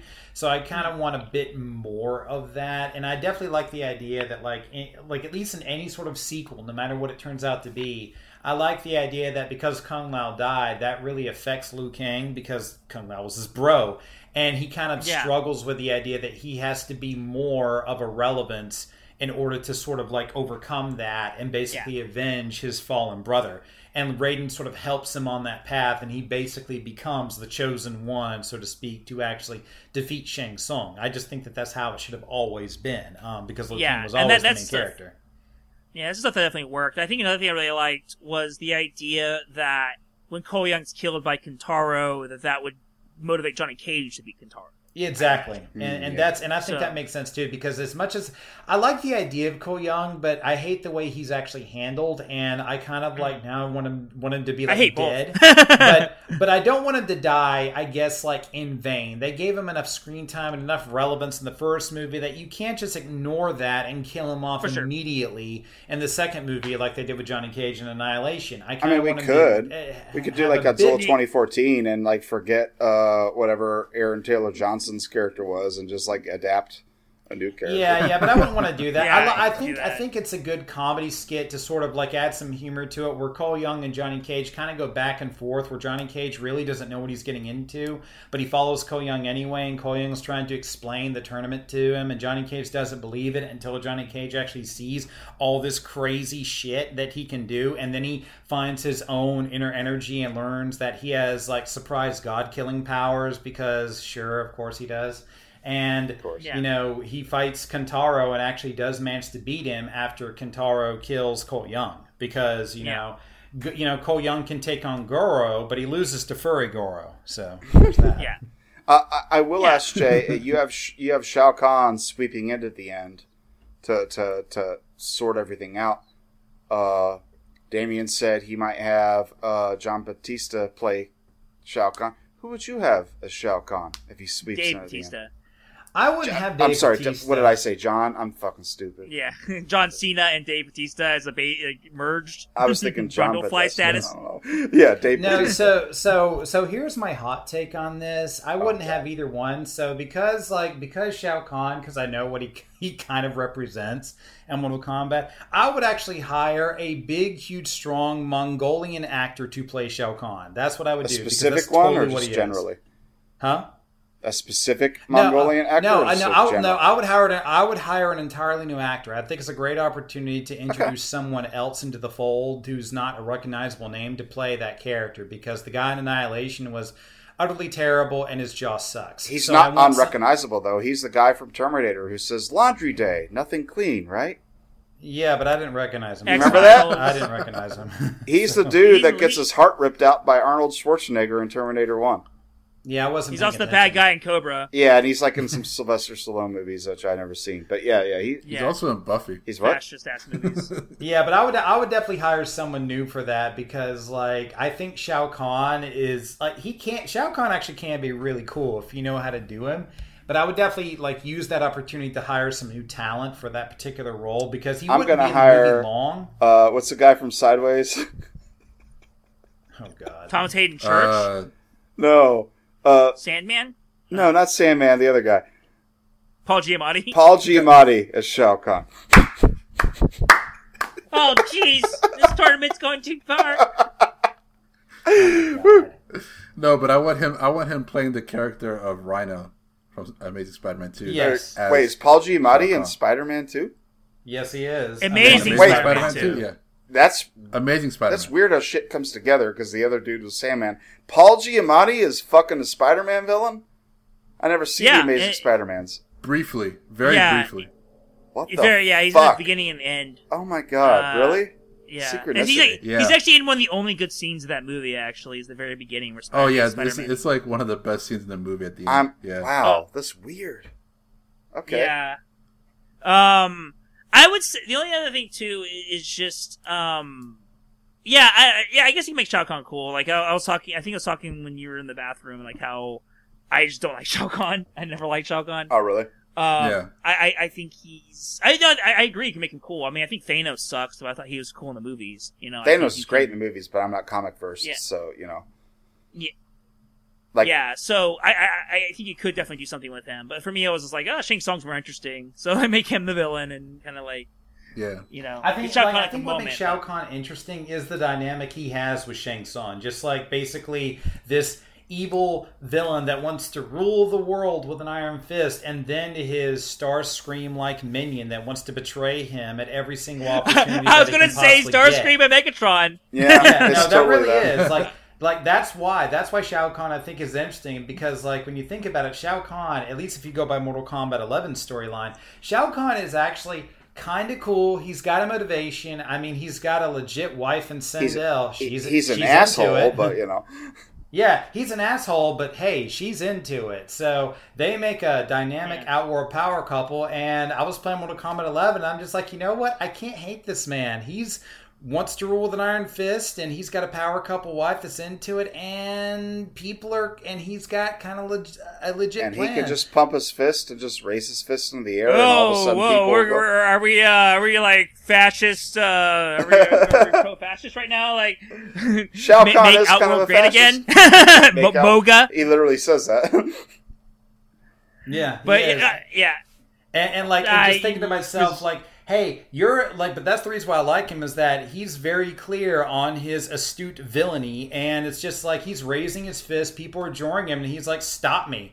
Like, I've got no other motivation than I just want to take over everything, stop me. And I'm just like, okay, like, at least we know what side you're on, so I know what to do against you. Like, there's not really any other clear motivation other than that, which is kind of why I like him. Like, Shao Kahn is just an easy villain to read. So I that's why I kind of like him, because you know where he stands on everything. Maybe that's why I don't like him, I think. Yeah, maybe that's why I don't like him, which I think is a very valid reason to like somebody in terms of villainy, in terms of, like, they're fun, right? Like, these kind of, like, over-the-top, like, Saturday morning cartoon villains. I totally see the appeal of them. In terms of, like, I just prefer, like, I think Shang Tsung's more interesting to me, but I can see why Shao Kahn could be cool, and I can see, like, especially if you, like you were saying, play off that dynamic, where, like, he's the big bad, but technically, you know, sort of like where, like, Loki is sort of the more interesting villain we watch, but Thanos is still on top. That sort of thing. Shang Tsung is definitely like he could fall into there too, like the stereotype of just like the conniving, backstabbing dude. But like Shang Tsung is interesting because you brought up Damien. He is from Earth, which the games keep forgetting to mention, but like they brought it up. Interesting enough, they brought it most of the forefront in Conquest. They reminded us that Shang Tsung is not from Outworld. He's an Earthrealmer who got tempted into Outworld and became a sorcerer. So it's like his deviousness. Which is itself like a Star Wars story. Yeah, it is. Literally like, Anakin. He got some power, and he's like, okay, I'm joining you guys now. And like, you know. And that's why Conquest is the greatest. Conquest is the greatest Mortal Kombat media besides the 95 movie. Yeah, has Neil got a gun to your head too? He's got the... No, he didn't go to her head because before I even knew who Neil was, I was trying to put Conquest onto Yassine. I'm like, I have good memories of the show. It's actually pretty good. Let's watch it. And then all of a sudden Neil comes along and it's the greatest thing since sliced bread. And I'm like, yeah, you and me are on the same wavelength here.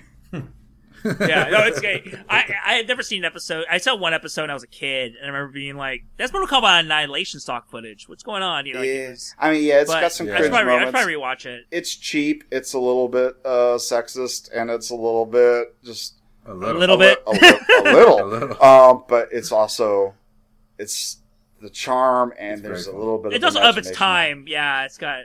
Yeah. It's got like camp charm to it, which is like I think. Before we go to Yassine, I think is next, right? Yes.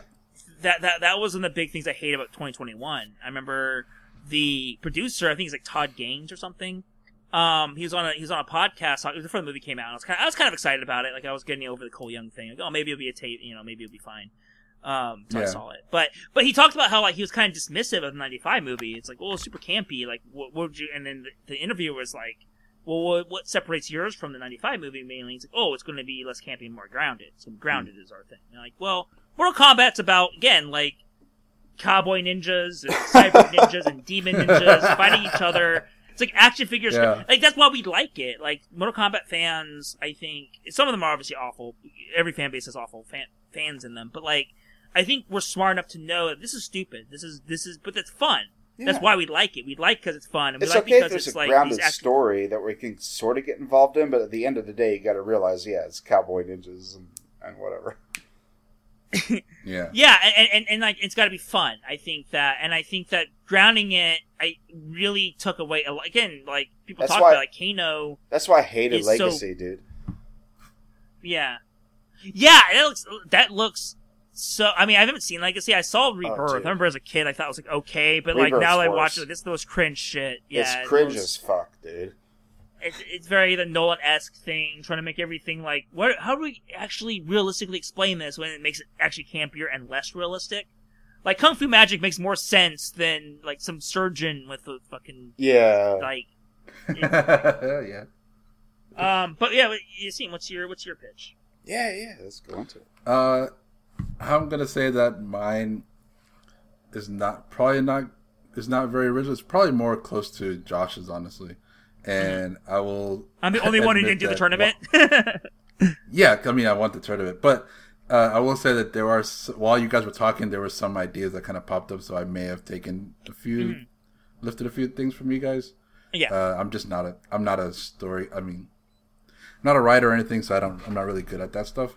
But like most everybody else, I'd pick up, with Cole going to, recruit Johnny Cage, but at the same time, Raiden has like taxed everybody else to do the same. So while Cole goes to, recruit Johnny Cage, Liu Kang goes to recruit Nightwolf, and Sonya and Jax go to recruit Stryker. But between the time that they fly from where they were in the temple or whatever to wherever Stryker is, he gets killed, so you never actually see Stryker in the movie. Yeah, well, I agree, man. Stryker gets killed immediately in mine too. Like, fuck Stryker. Yeah. Damn. I hate Stryker. Damn. But so then he's a cop. I mean, that's enough for me. But I just think he's a crappy character. But so they get there and they find out that Stryker's dead, but then they are, approached by like sort of like a mysterious, like shadowy figure that attacks them. Turns out that person is Kitana. But they attacked because they were, they weren't sure who she was. But Kitana was actually not attacking them. She wanted to like she kind of wanted their help because she's like defecting from Shao Kahn's, forces or whatever. Yeah. But also she's being hunted down by Jade. So she's, asking them for help because she knows that Sonya Blade killed Melina and all that. So she seeks him out. She seeks her out. But instead of revenge or anything, she actually wants her help. So we have like that kind of story going on with Cole. He's going to recruit Johnny Cage, who is, arrogant and everything like that, but he's also already has gotten an invitation for the tournament. But he thought it was just a fake. So then, it's Cole's task to like sort of convince him. But at the same time, he's also being tracked by a shadowy figure. Turns out that shadowy figure is Noob Saibot coming for revenge. And I think through that's how Johnny Cage kind of believes him, because he sees all the crap that that Noob Saibot is doing, and kind of thinks it's fake at first, but then he realizes it's real, and he comes in to help Cole, and they don't defeat Noob Saibot, but they push him back, so he has to kind of retreat, and then they get recruited. He takes him to the temple or whatever. With Liu Kang, he goes to meet Nightwolf, who he's not really wanting to join in. I'm not really sure how he gets in. I'll be honest with you. I'm not sure how we get Nightwolf into the crew. Maybe you guys can help me with that. Probably the Outworld thing, Turcotin's attack. Like, I guess it's real. Yeah, something like that. Yeah, but the thing that I wanted to have happen is that everybody's getting followed by a shadowy figure. In this case, Liu Kang is followed by Kung Lao. But and again, I haven't played any of the 3D games, so I don't really know how this works lore-wise, but he is basically a Revenant character, and he's got basically an undead or whatever that, Shang Tsung kind of reanimates. And he's tasked to kill Liu Kang, but kind of like with Josh's story, his soul is too, he has too much honor and, courage or whatever, whatever it is that he can kind of suppress that, mind control that Shang Tsung has.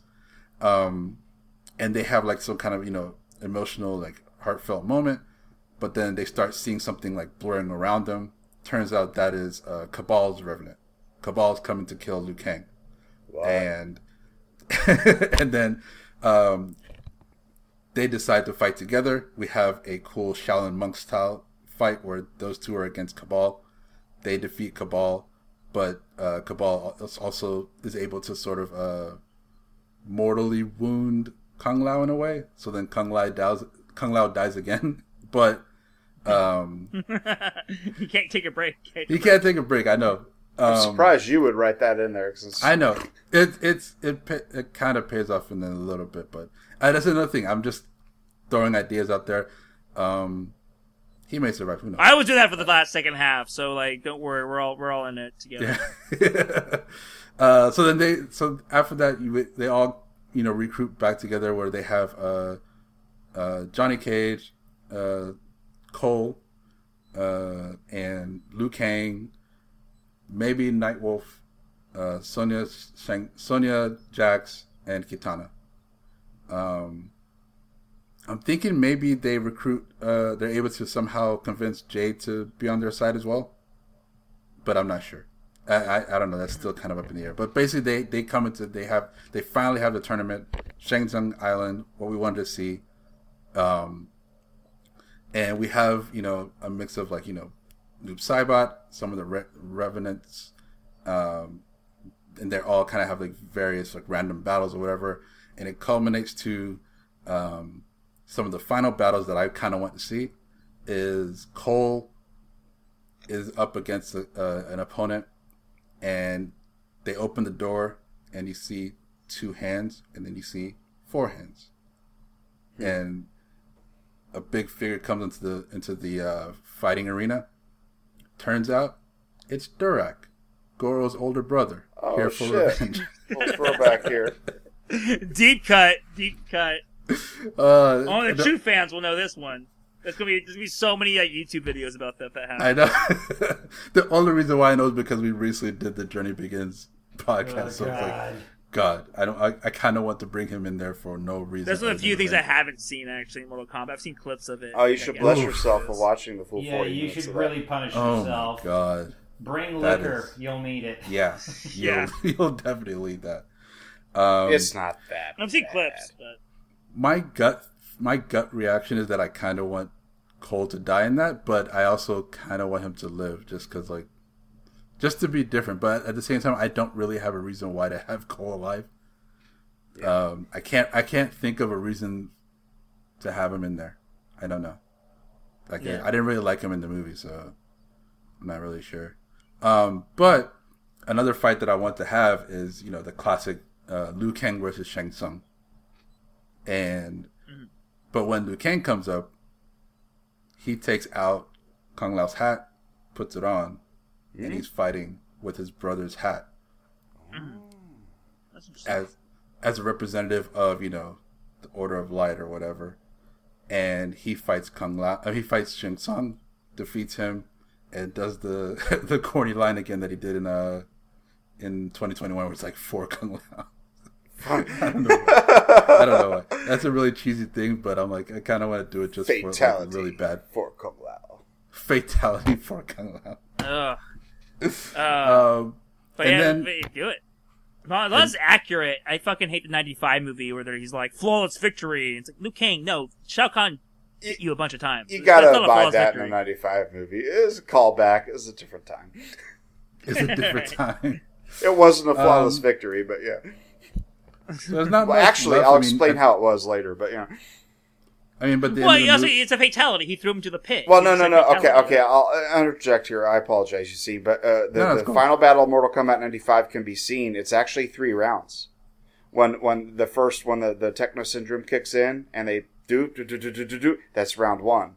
When he's like fighting all the goons that Shang Tsung summons, that's round 2. When he's fighting Shang Tsung up on the balcony, and he finds his inner strength. Why is it 3 rounds? That's round 3, and that was flawless because he just fucking owned Shang Tsung at that moment, and it was a flawless victory. Wait, didn't he get his head smashed into the? Yeah, that was the end of round 2. Shang Tsung. Then round 3 is when he's like, "I am the chosen one," and then he just is completely OP, and that is a flawless victory. I guess technically, so Shang Tsung wins round 2. Technically, is what you're saying? Yeah, because he slams his head in the pavement. Yeah, he did win round 2, but Shang Tsung I guess. But fatality just makes more sense because he throws him to the spikes. That's all. Yeah, that is a fatality. Yeah. Anyway, I'm sorry. No, it's cool. It's cool. I mean, there's not much left. I mean, I think we should have after Shang Tsung is defeated, they should have to fight Shao Kahn at the end. But it's like everybody versus Shao Kahn. It's not just a 1-on-1. That'd be cool. It'll be like all of them against him. And you guys had casting for Shao Kahn. I think there's only one choice that you can pick. It's one of the greatest actors of our time, the one and only Sir Vin Diesel. Dude, yeah, you mentioned that in our private conversations. Vin Diesel. Vin Diesel as Shao Kahn. No, I don't want another 5 foot nothing fucking Shao Kahn violation. How tall is he? We could put. He's probably not very tall, but you could put some fucking lifts on him. Dude. Well, they tried that in Annihilation, didn't work. In fucking Night of the Roxbury, they made goddamn,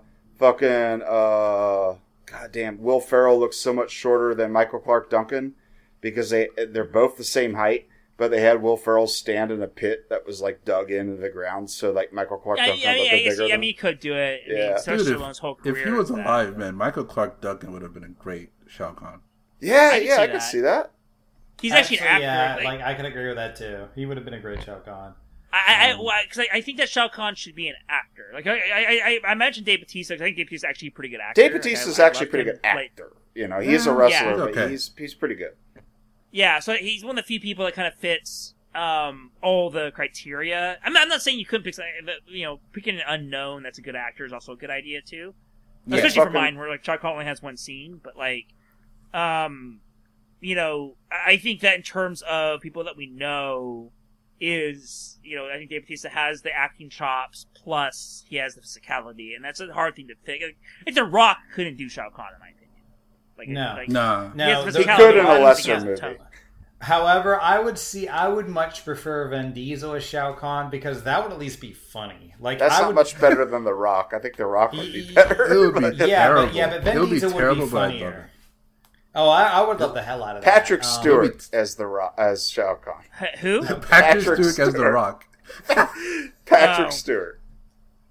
Okay.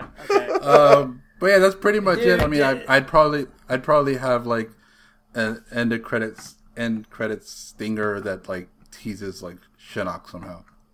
Yeah. For like the next one. I like that. All of ours end with Liu Kang fighting Shang Tsung. That's like, I think the one through line is like, and Johnny Cage in it. I think those are the two things that like everyone's like, we have to have this, like, Yeah. And the thing is, like, I would love to have like Kung Lao back, but it's like I don't know how you get Revenant back to normal. Like, would he just be a normal Revenant for forever or something? Like, I think so. I think you make up something where like. Because in the games it's Quan Chi and Shinnok. Right. I don't see any problem making it Shang Tsung. Like that makes more sense. We've already introduced Shang Tsung. Sort of like how Tony Stark creates Ultron, even though it's Hank Pym. But by the point in the series, Hank Pym didn't exist yet. Yeah. Like having Shang Tsung do it makes he has souls, he has magic. Having him do it's fine.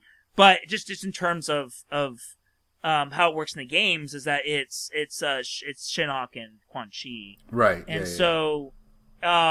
You can make a thing. Well, actually, you do with Shang Tsung too. Is that like I don't think it's true in the games, but like you can change it adaptation where like if you kill Shang Tsung or if you kill Quan Chi, like they become normal. I think you do the same with Shang Tsung. Like maybe like he creates as a revenant, so he's alive, but then Liu Kang kills him. Like his curse is gone. That makes sense. If you really wanted to, it's all magic gobbledygook. You could. Yeah, it's magic. I ain't gotta explain shit. Yeah. Pretty much.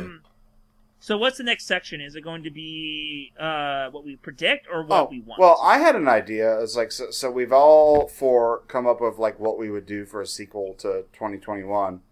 So let's say we got greenlighted, right? Our movies are going to come out. Whatever flawed ideas we come up with. So we got to come up with a fucking trailer. And what seems to be the trend of trailers today, if we just watch, the Matrix 4 trailer, which we talked about at length in one of our episodes, or the new Resident Evil trailer, is it seems to be popular to pick a semi-classic, popular, recognizable song and use it, ironically, within... Oh, it's funny. I did that for Matrix 4 as a joke. I actually put Dragula. A slow version of Dragula. Dude, that would have been the perfect fucking song to put in a Matrix. I'll put it in the That's Discord. pretty good. I'm not gonna lie. That's pretty good. Why didn't they do that? That would have been great. But I guess thematically, the fucking song they picked, it references fucking Alice in Wonderland. It makes sense. So yeah, you got to pick your ironic, popular, classic song for your Mortal Kombat 2021 trailer. What and it song can't be the Techno Syndrome because like the first movie. The only correct answer is Techno Syndrome. Let's be honest. But the first movie already did that, yeah. So it kind of half-heartedly did that with a fucking. I'm going to jump ahead and say that I forfeit my answer because I'm not a music person, so I have no idea what I use for. Well, fucking pick a Bollywood song, man. No one cares. None of y'all know it. It don't matter. Also, I don't know a Bollywood song that would work with Mortal Kombat. It doesn't matter. You'll make it work. Kung Fu Fighting? I don't know. Oh God, that would be awful. No, it would be terrible. Oh, that fucking song? Everyone was Kung Fu Fighting. Yeah, that's you have to have fucking like Lana Del Rey do it or something. No matter how no matter how like the mood of the song is, if it's like real light and fluffy, the trailers always put in the boom to make it dramatic and ironic. So you consider that. Everybody was Kung. Yeah, Kung. Yeah, it would be like some like techno like dubstep remix of Kung Fu. No. It wouldn't be. It would be what Josh said. It would be the slow like orchestral. Yeah, like someone like Lordi or Lana Del Rey, which is make it worse. Like the opposite of the original. No funk at all. No funk at all. and be terrible. I don't, cause that to me, that's my joke answer. I don't know the real answer. I mean, my real answer is they don't do that. But, Right. I'm trying to think of what would be. But if you're forced to. Fuck. Honestly, the one I probably would do, but it sucks now because he's a sex pest asshole, but like, would be Fight Song by Marilyn Manson. But like, now I don't like Marilyn Manson sucks, but. Man, I don't even know any of his fucking music besides the movies I've seen his music in. He's got a You song. know, what I'd like to see? I think a band that could be commissioned to do it, but it would have to be a brand new song, is Fear Factory. I think Fear Factory could totally do I it. love Fear Factory. No. Like in my movie, Nightwolf has a Fear Factory shirt. Yeah, the shtick though, it has to be a song everyone knows, because that's why they put them in the trailers, because they get you hyped because you already know the song. But so that's why I'd say Fight Song. Fight Song was kind of popular like in the mid '90s. I don't think a lot of normies know Fear Factory though. No, I meant Fight Song by Marilyn Manson. Nobody right, sucks okay. that Marilyn Manson sucks, but I think Fight Right. Song Like- is relatively known. Like, that's why I think that, like, a song would have to be created for it, because, I mean, not to bring this up, but Eminem created a song specifically for the Venom movie. Venom, that yeah. movie was... Yeah, and so you could have Fear Factory create a song for specifically a Mortal Kombat movie and call it Fatality. I think that's totally No, perfect. my point, Yeah, do my that, point yeah. being is that what we're trying to say is that that's for the movie. We're talking about for the trailer. Those are The two trailer, different yeah, things. the trailer I'm gonna always have to watch has this this like video, pop Jamie, just culture. Do it listen for to the Marilyn Manson Do it fight for the song. trailer too. Make it be like on Fear Factory's Point new is, album or something. Every fucking trailer has a classic song, classic within the last 30 years that everybody knows. Everybody knows. It's That's still what I say. Kung Fu match on. Fighting. That's probably the Like Kung closest Fu one I'm gonna Fighting would get be the to. closest one. I'm gonna for no reason at all, I'm gonna pick "Kiss from a Rose" by Seal. There is a version of that. I think there is like a cinematic like trailer version of that, Probably, yeah. or even like a recent Dude, pop song, dude, like my like classic trailer song would probably be like One from Filter. I love that song. If we're That's going- fine. I like that. I put well, what was the one I did? It was from the Great Gatsby soundtrack. It was Dollar, Filter. dollar Fuck, bills. which one was it? Dollar bills. Yeah, dollar bills.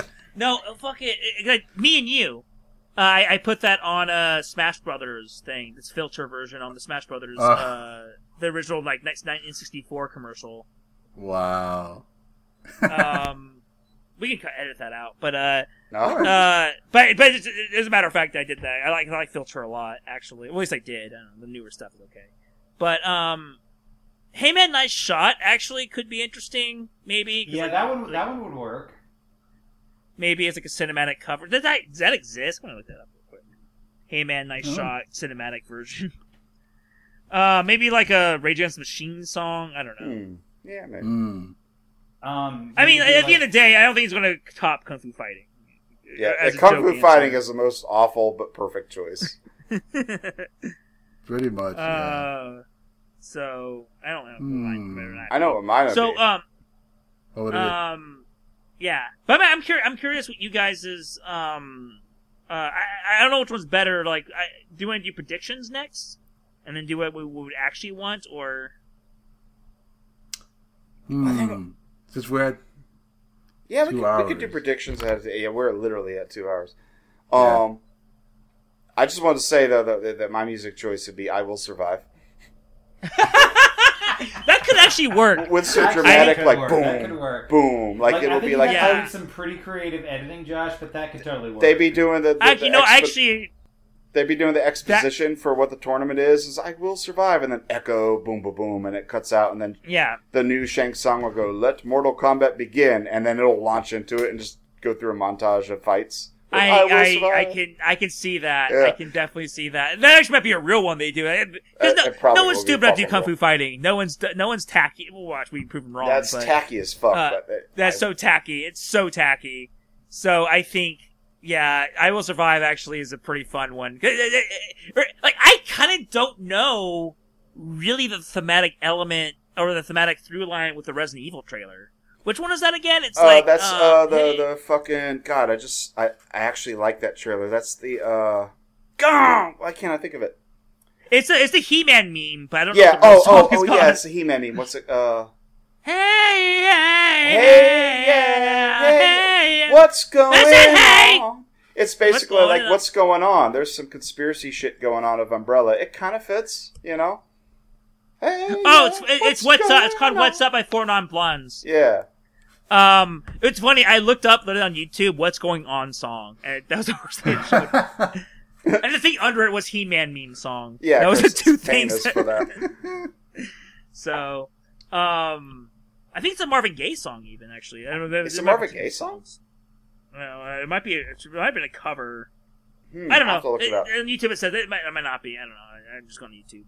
I don't have time to listen to it. I don't know. I was jazzed by the Resident Evil trailer. I like everything I've seen about the movie is like, yeah, this is gonna suck, but like I got fooled by the music choice. It does its trick on me, and I'm like, yeah, I'm in. Yeah. I don't know. I had Doom Annihilation vibes, honestly, to me. It's got to be better than that. That movie's gonna be terrible. I don't know, dude. Like, I like the whole plot setup. I think it could be good. It might be cheap. It might be cheap, straight to video shit, but the whole plot's not. We got to take down Umbrella. Claire is her usual self. It could work, dude. I don't know. I don't know. I didn't really like this. To me, okay, here's my thing. I think cinematography has a CW vibe, the way totally CW vibe on that one. And I have an issue with the way the acting was. The casting's fine. Like, I have no problem with Leon's casting. I have some issues with casting. Like, Leon doesn't look anything like fucking Leon, but they also changed his character. Fine. Because his whole character is like he's like a disgraced cop from another town that got reassigned because he accidentally killed a partner. It's like they're doing something different. So I'm like, okay. You can do everything different with the characters as long as the plot looks exciting, and I'm honestly like, this is kind of like the games. I'm kind of digging it. Yeah, I guess it's fine. I mean, the games also have bad stories, so it's one of those things where it's like, it's damned if you do, damned if you don't. Because Mortal Kombat maybe somewhat has that problem too. It's like damned if you don't. Because if you do a good Mortal Kombat representation, it's going to be goofy and dumb, but that's fine. And same Resident Evil, if you do it if you do it like the games, it's going to be very like B movie sort of like pastiche, which is fine. But because that's what the games are, right? Yeah. But it becomes a copy of a copy of a copy. It's sort of the same problem with the Tomb Raider movies. It's like Tomb Raider is cool because you're virtually playing as Indiana Jones type adventurer. Same with Nathan Drake. I'll be honest, I've never seen the Tomb Raider movies, and I've never played the games because I'm a Nintendo bro, so I never played Tomb Raider. Oh, but I understand that like a fairly competent video game movie, like it's good enough to have a sequel. Yeah, I mean, so did Mortal Kombat. Yeah. And the thing is, they're okay. So did Mortal Kombat. We all know how that turned out. Yeah, and they're okay. I mean, the thing is though, is just like the reason why there's an issue though is like what's kind of cool about what makes the game unique is that it's a pastiche of cinema, but you get to interactively play with it. Same with like Resident Evil, same with Tomb Raider, same with Max Payne. Yeah. Right, you're in the middle of a cop movie. Oh, I forgot Max Payne. Marky Mark. Yeah, Mark in it. Yeah. That racist asshole. But like the thing is like but the problem is like when you make a movie, you're like a copy of a copy of a copy. So I always feel like the best movies or the best video game movies are the ones that I think Mortal Kombat kind of works because the pastiche of martial arts things. So it's easy to place it in there. It worked because it pretty much just aped Enter the Dragon, which was what the first game was anyway, and it took some character archetypes and simplified them, and it add magic. It's magic. Yeah, and add magic to it too. It's like add fantasy elements to the Enter the Dragon. Oh, literal magic, yeah. But yeah, so the ones that work better are either the ones that are more unique, have more unique worlds, or are ones that are able to have simplified stories themselves. I think like Silent Hill works. I like Silent Hill a lot. I love Silent Hill though. I love the fuck out of Silent Hill. Yeah, and I think that one works because it's the game world itself is so unique that visually recreating it actually is interesting. Yeah. Which I think was what Resident Evil and same Mortal Kombat. I think Mortal Kombat aesthetically just has an interesting aesthetic to it. So if you just recreate it, it's going to be interesting in a way that something like Resident Evil or something like Max Payne or something like, even to a certain extent, something like Tomb Raider is like, the problem you have is that you're aping Indiana Jones or aping like, cop movies or aping horror movies, right? But I think what Resident Evil has, which hopefully makes this movie good, is it also has the over-the-top monsters. Oh, so, like, the really horrible CG monsters. Yeah, but hopefully they work. Like, that's the one thing I'm kind of hoping that they do right is that it has the fun monsters in it and the fun like creature designs. Yeah, that was a big fault of the Paul Anderson movies, that they didn't have enough of the monster catalog coming in. Yeah, for sure. Yeah. But yeah, so I'm curious. I think we should do predictions. We're talking about video game movies. So we're going on 2 hours. I was thinking like we'd come up with our ideas of what our original movie is, and if we feel we don't have the time for that, maybe we could just skip that part. I would be curious though, as what our predictions are of what's actually. We could do like a group prediction, like not solo prediction, like just like. That makes sense. That makes sense. Let's take a vote on that. I also do want to talk about what our perfect ones would be. I'd be very curious. I think we'll really get into the psyche of all four of us. Like, what do we actually want? Oh yeah, it's like I got my idea. I've been like. So yeah. So I want that. I mean, I think we'll do that first. I think because I think the predictions will be faster. Do you think? Since we'll do it as a group, do you think maybe? The prediction for 2021. Yeah, we can do that first, and then do our own movies at the end. Okay. All right. So my prediction is the tournament. I think that's going to be what's going to happen. I don't think, maybe it's just my wish, that I don't think it's going to be Shang Tsung's Island. I do think, because what I would say is, at least maybe it's I guess, is because what? It's going to be a high school gym. It'll be Emily's gym or something like that. It'll be a teen drama of her, and then all of a sudden Shang Tsung comes in to fuck things up, and she has to join. He's a teen. It's like Sabrina the Teenage Witch when he showed up. Yeah. Oh yeah, he was in that. But what I would say is I think it's going to be Outworld. I think they're going to have to put out. I think they're going to do Mortal Kombat 2 because if you look at Mortal Kombat, the 2021, it's sort of it has a little bit of the first and third games, right? Because a lot of it's very urban type environments, like city environments. And then you also have Mortal Kombat 1, if you do have it end with the tournament, to a certain extent. I mean, it's kind of not the real thing, but like, I retconned it in my version, but I think they won't do that here. I think the screenwriters literally said that the next movie is going to be the tournament. I think that's actually been canonically really? What they're saying. Mm-hmm. Yeah. But I think it's going to be Outworld just because it's more visually interesting, and I think they kind of didn't do a lot of Outworld because of budget. And so they went to some fucking Australian strip mine or whatever, yeah. Yeah, it looked like garbage. Yeah, it did. I was enthusiastic for it when they first showed it, but then I was like, oh wow, that really I'll be honest, interesting. The areas that they used for locations looked cooler in the behind the scenes footage than it did in the movie. Yeah. Yeah, well, it's the way it's shot. It's just lit shittily. It's just lit shittily. It's just not shot they did well. That fucking desaturated thing or whatever. Yeah. So for me, that's what I think it's going to be. I think it's going to be the tournament. I think it's going to be, maybe I want it to be Outworld because I want to see more visually interesting stuff, but it might just be the Shang Tsung's Island. I wouldn't be surprised if they did Shang Tsung's Island again, doing this sort of where Casino Royale is the intro to James Bond, but the next movie supposedly is supposed to be the real one, and same with Batman Begins, and The Dark Knight's kind of a regular story. Well, if they go to an island, they better pick a fucking great location, because it's like the 95 movie had it, they picked the fucking most beautiful. It looked great. It had great cinematography. Yeah. Yeah, it's all shot location. And, so for me, I think that, they're going to have a tournament, and they might do Shang Tsung's Island. I'm not saying they won't, because I think that, I think they're going off the mid-2000s logic, right? Because, Batman Begins came out in 2005, Casino Royale 2006. They've been trying to get this movie off the ground since about that time. Because around the time Legacy, I think, was coming out. I think around not too long after that. So I think they're going off that old template. We're going to do the origin story at the beginning, and then do the real story, supposedly.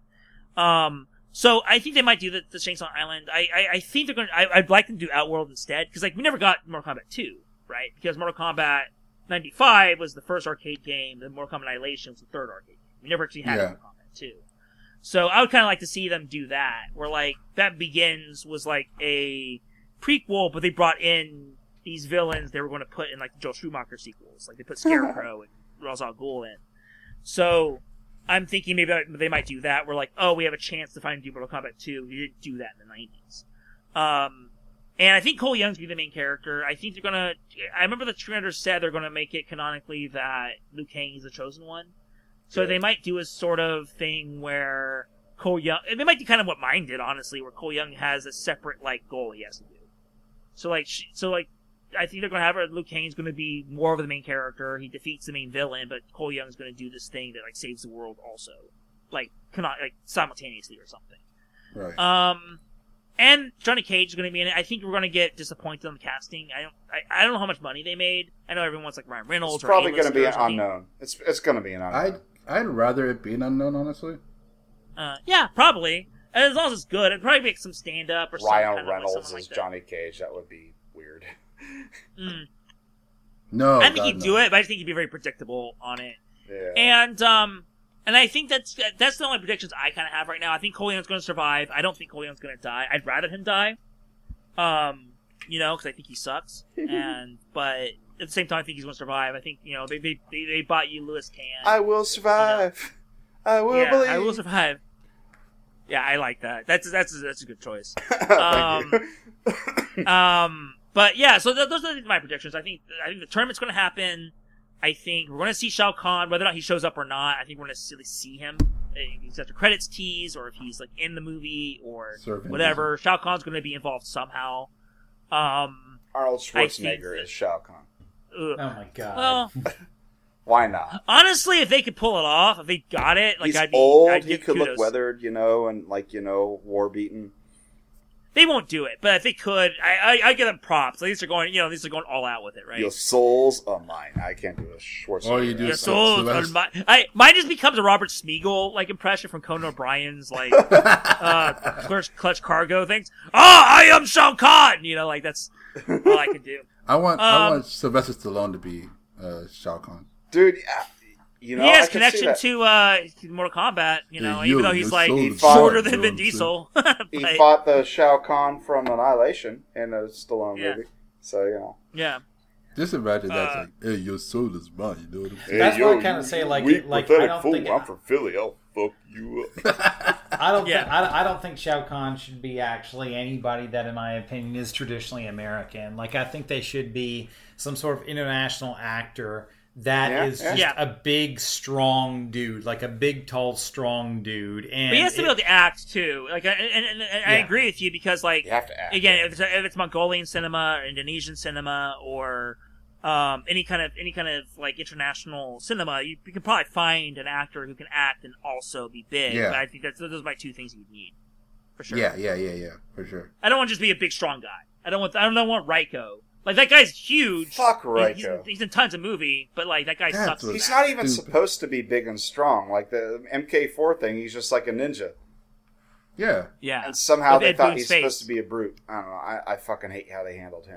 It was so dumb. And it didn't have the fucking Robin, crow eyes. It was ridiculous. Well, I mean, he's always his eyes were scratched or something? He had scars or something instead? Yeah, they changed it from black to... Either they're still tattoos, but they're white and they're barely noticeable, or they're supposed to be, scars or something. I don't know. They fucked up right there. It's all that gritty, let's nullinize everything shit. Oh, is that what it is? Yeah. I think so. Try to ground it. It's too goofy to make him look like Kiss. It's who gives a shit? It's goofy. It's Mortal Kombat, dude. Yeah. What do you think you're making, Simon McQuaid? I hope they fucking fire that guy. That guy sucks. Ouch. He sucks. Yeah. Hey, at least it wasn't the guy that directed fucking Legacy doing this, which is originally supposed to be. That would have been garbage. Oh, they're all cops, too, which makes it worse. Huh? Yeah, so what's your guys' prediction? That's my predictions. I mean, honestly, I don't have tons. It's just I don't have much predictions. Joe Taslim has to come back.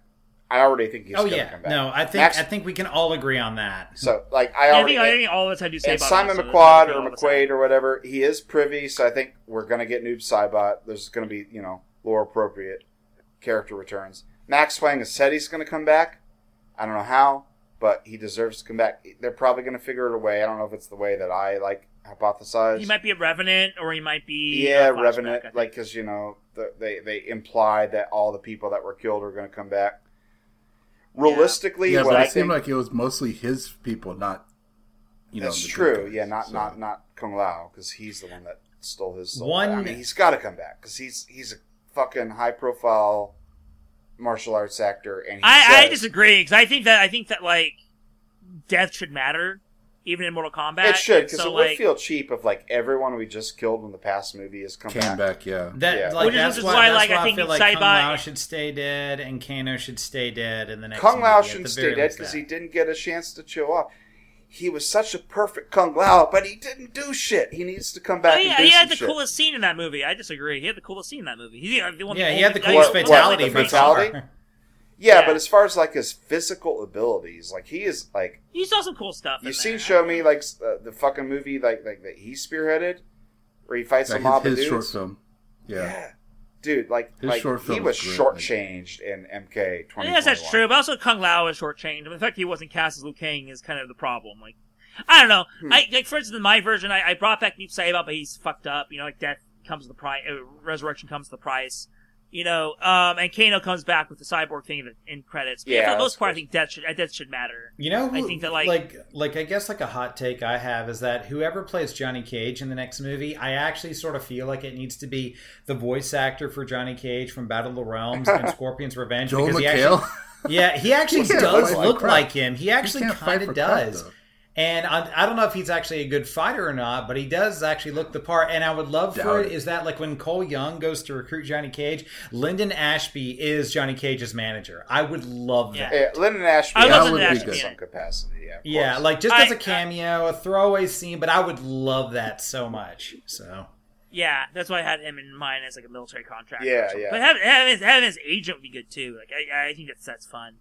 So I guess like the next thing would be what's everybody's what would you want your perfect, like if you're 2020 or 2000 whatever this movie is supposed to be greenlit. So yeah. Like, So do we want to go into hard detail of this? Because like I have a wonderful idea. It's not super detailed, more than my like 2021 idea. I don't have a But ton. it's I we don't are have a super big 2 detailed 2 idea hours either. and 20 minutes in. So but I'm before fine with going. before we move forward, I must say that whatever we predict, Robin Shu's hair must be in the movie. Oh, Jesus that has to Christ, happen. Yeah. Robin Shu's hair. Yeah. There'll Yeah, be we just have to- like we have to when they reference went that. through the fucking the Flintstones cave where they have the Shinnok's amulet. There'll be a little glass case with a lock of hair. That's from Robin Shu. Yeah. I love that. And Kano tries to steal it. He's like, "Put that back." He's like, "Put what back?" Sniffs it. But yeah. So Josh, what's your for Mortal Kombat? Oh God. Like for my own original idea. Yeah. Yeah. Okay. So I've had this in my head for the past like 10 years, like long before we come up with this idea for this podcast. But the way I would do it would be a sequel to 95, maybe make Annihilation canon in this timeline, but it would basically open up in like the Shaolin Temple and Liu Kang, played by Robin Shu, much older now, would be training with a newly introduced Kung Lao, and maybe Raiden would be there. This would basically be the thing where everybody recasts the roles. Liu Kang would be Robin goddamn Shu. If Raiden showed up, it's goddamn Christopher Lambert. Like it's like, you know, the fan wanky thing back to 95, and they're all training and everything's peaceful until somebody shows up at the temple, and it's basically recreating the story of Deadly Alliance, to where basically Shang Tsung shows up at the temple to kill Liu Kang, and it's Kerry Tagawa. Like he shows up as someone else, like as a random monk, but then he morphs, and it's fucking Kerry Tagawa, and he catches Robin Shu off guard, and I'm gonna have like, you know, the audacity to like cast Robin Shu and instantly kill him, just like Johnny Cage in Annihilation. Dare you? Because it's going to replicate the shock of Deadly Alliance, where they kill Liu Kang. Shang Tsung is going to show up as Kerry Tagawa, and he's going to catch Liu Kang off guard and kill him. And Raiden and everyone else are going to be like, "Oh, fuck."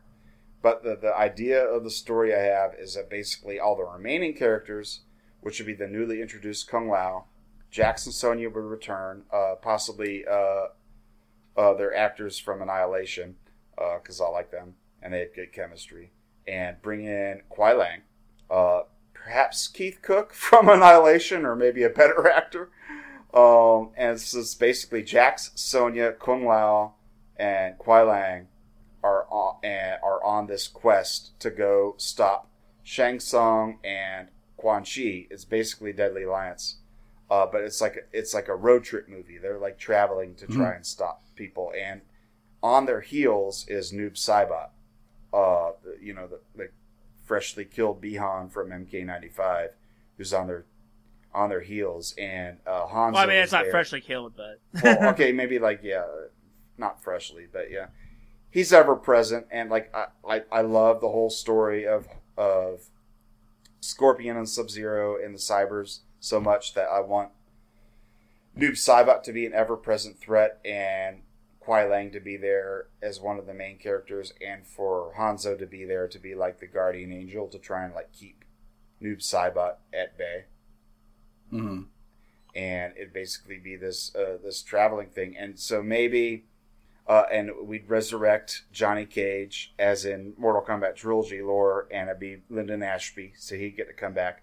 And then just because I killed Robin Shou off at the beginning, maybe he'll get to come back and flashbacks and Vision Quest things to help, I guess Sub-Zero and Kung Lao are the main characters.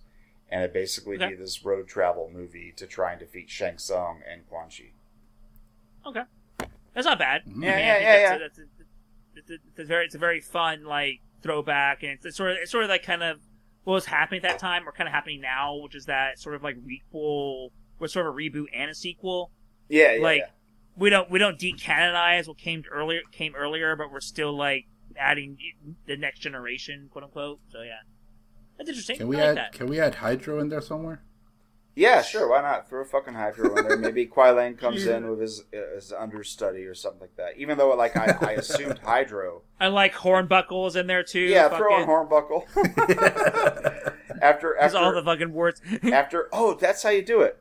Kill off Liu Kang, but then Kung Lao and Kuai Lang meet this other guy named Hornbuckle, and he's also played by Robin Shou. No. No. And that's how you keep Robin Shou in the cast. I really hate those sort of those things where it's these really obscure, he's only in the comics, he's only in this guy. Making it for somewhat general audiences. But if he's fleshed out enough, the person who's not aware of all the lore can still this is this guy named Hornbuckle. He's like a Liu Kang too. Okay. I guess. Fuck it. So what about you other guys? How would you do Mortal Kombat movie? Mine is again pretty simple, but I kind of want to see a movie about the origin of the first Mortal Kombat. We've seen, Conquest starts after the first Mortal Kombat tournament, right? Is that how that was? So I want to see the origin of the first one, but I want to see it with the focus being on Shang Tsung, his rise to power, him betraying the rise of human... Sung. Huh? The rise of Sung. Yeah. Yeah. That's a good title of a movie right there. That's a good title. But yeah, I want to see. I think it'd be cool to see a movie of that, focus on Shang Tsung and his, betraying the human realm and going under Shao Kahn but his inferior complex start developing, and and it ends with the first tournament with Goro versus Great Kung Lao, and yeah, I just kind of want to see. I want to explore Shang Tsung a bit more, and have that's interesting. See a bit more, because I remember listening to Mortal Podcast and hearing about more about Shang Tsung. That'd be cool to hear more, see his story from the beginning a bit more. He does have an interesting background, yeah. Yeah. They don't explore that much other media. Yeah. So, what would you do for your... Jay? Or should I go next, or... No. I would say that, at least for me, I'm kind of going to mirror Yassine a little bit here, because I think that a movie that explores the origins of Mortal Kombat in general, because of course we always hear in every Mortal Kombat scenario that they have to win 10 tournaments and they can take over the realm. Okay, why specifically 10? And I would want to explore like an origin of that, which of course would factor in Shang Tsung's origin story, but I feel like also would factor in Shao Kahn's origin story, why he became a Khan, like what sort of like race is he, because it's always been theorized but never really 100% explored that he's sort of like half dragon, half outworld a little bit, and I would kind of want to see more of that as to why that is, because there's of course some lore ties to Nobunaga. For Mortal Kombat, I believe it's Mortal Kombat 4, right? Or is it Mortal Kombat Deception? I forget like the game. Deception is Onaga's Deception. Yeah, but I would definitely love an origin story that sort of explores that, and basically how Raiden sort of became like the Guardian of Earth. Like, has he always been the Guardian of Earth realm, or did he just take it on? Like, was he always a god? Was he not a god? I definitely would like a film that sort of like at least lightly touches on those origins, but mostly where you sort of get the culmination being the first Mortal Kombat tournament. And I agree with you, Scene. I would love to see the actual fight between the original Kung Lao and Goro, where of course that the original Kung Lao loses, but it sort of sets up what the tournament is to be, and it kind of gives Raiden like a motivational quest to sort of find the right Earthrealmers that can defeat it, and it gives Shang Tsung like an actual path to power that he's motivated to achieve based on his origin. So I think that would be kind of cool, because it sort of sets up all the tournaments from Tournament 1 all the way to Tournament 10, and then just how things kind of come to be. I think it would be a lighter movie, something along the lines of like where the characters would be fairly limited. Like we would probably get like some Raiden and Fujin action a little bit, and then we would also get like Shao Kahn, Shang Tsung, Goro, maybe the origin, maybe a little bit of the origin about like how like what Reptile's going to be, like maybe the fall of Katana's kingdom, which I believe is Edenia. But correct me if I'm wrong. Like maybe the fall of that, and how Shao Kahn takes over and takes Katana as his daughter. So we get like enough actual Mortal Kombat characters without the like mainstay Earthrealmers. I don't know how that work as a movie, because like Sonya, Liu Kang, Johnny Cage, Jax, and a couple of others are just sort of a mainstay where like they are the anchor to the audience as far as relatability. So you'd have to sort of like really sell the pitch of a movie like, hey, in ancient times, this is how the Mortal Kombat tournament was actually created. And of course, you have to preface it, with the tagline, there will be a tournament, because that needs to... I love that tagline. I will give you the most credit for that. That's the greatest tagline ever, because everybody is like watching the first movie. It's like, where the fuck... There's going to be a tournament, or a Mortal Kombat tournament movie. So there needs to be. That's why I said there needs to be a tagline. There will be a tournament. Like you're getting that out of the way. It's in the freaking tagline of the movie. So yes, you have to commit to it. We always hear about the first tournament and the 10th tournament. What about the 7th tournament? Like what happened there? The ones just failed. Everybody just died. Yeah, just get original characters and just have that whole. Or you could do the 9th one. And it would be like a Rogue One kind of thing where it leads up to the 10th. So mine's kind of boring. I honestly would just do basically a reboot of Mortal Kombat 1 and 2 with focusing on Scorpion. It's kind of basically a live action Scorpion. A man after my heart. Yeah. That's basically what I would do. Because basically, like, it would have more fun. It might be a little more grounded aesthetically, but I think story-wise, it will still be pretty, like, over the top. Yeah. You reintroduce... It's kind of like, you have Batman 1989, but then you also have Batman Begins. You have, Superman 1978, but then you also have the Christopher Reeve one, and then you also have Man of Steel. I think you can do... And again, you have the Sam Raimi Spider-Man movies, and you have these, the Tom Holland, and the Amazing Spider-Man. It's like, I think Mortal Kombat can handle different interpretations. And so for me, I would just, you recast everybody. Kind of basically what 2021 did in terms of like recasting, finding good international actors, sometimes unknown, sometimes well-made. And, I think the casting of Sub-Zero and Scorpion could be the same. And basically all the casting in 2021 is fine. I might have been 100% of what I would have done, but like, the casting's fine. The aesthetics are fine in some way in terms of costumes and things like that. I would just have it where, it's set on, either Shang Tsung's island, or you change the rules where they have to go to Outworld, right?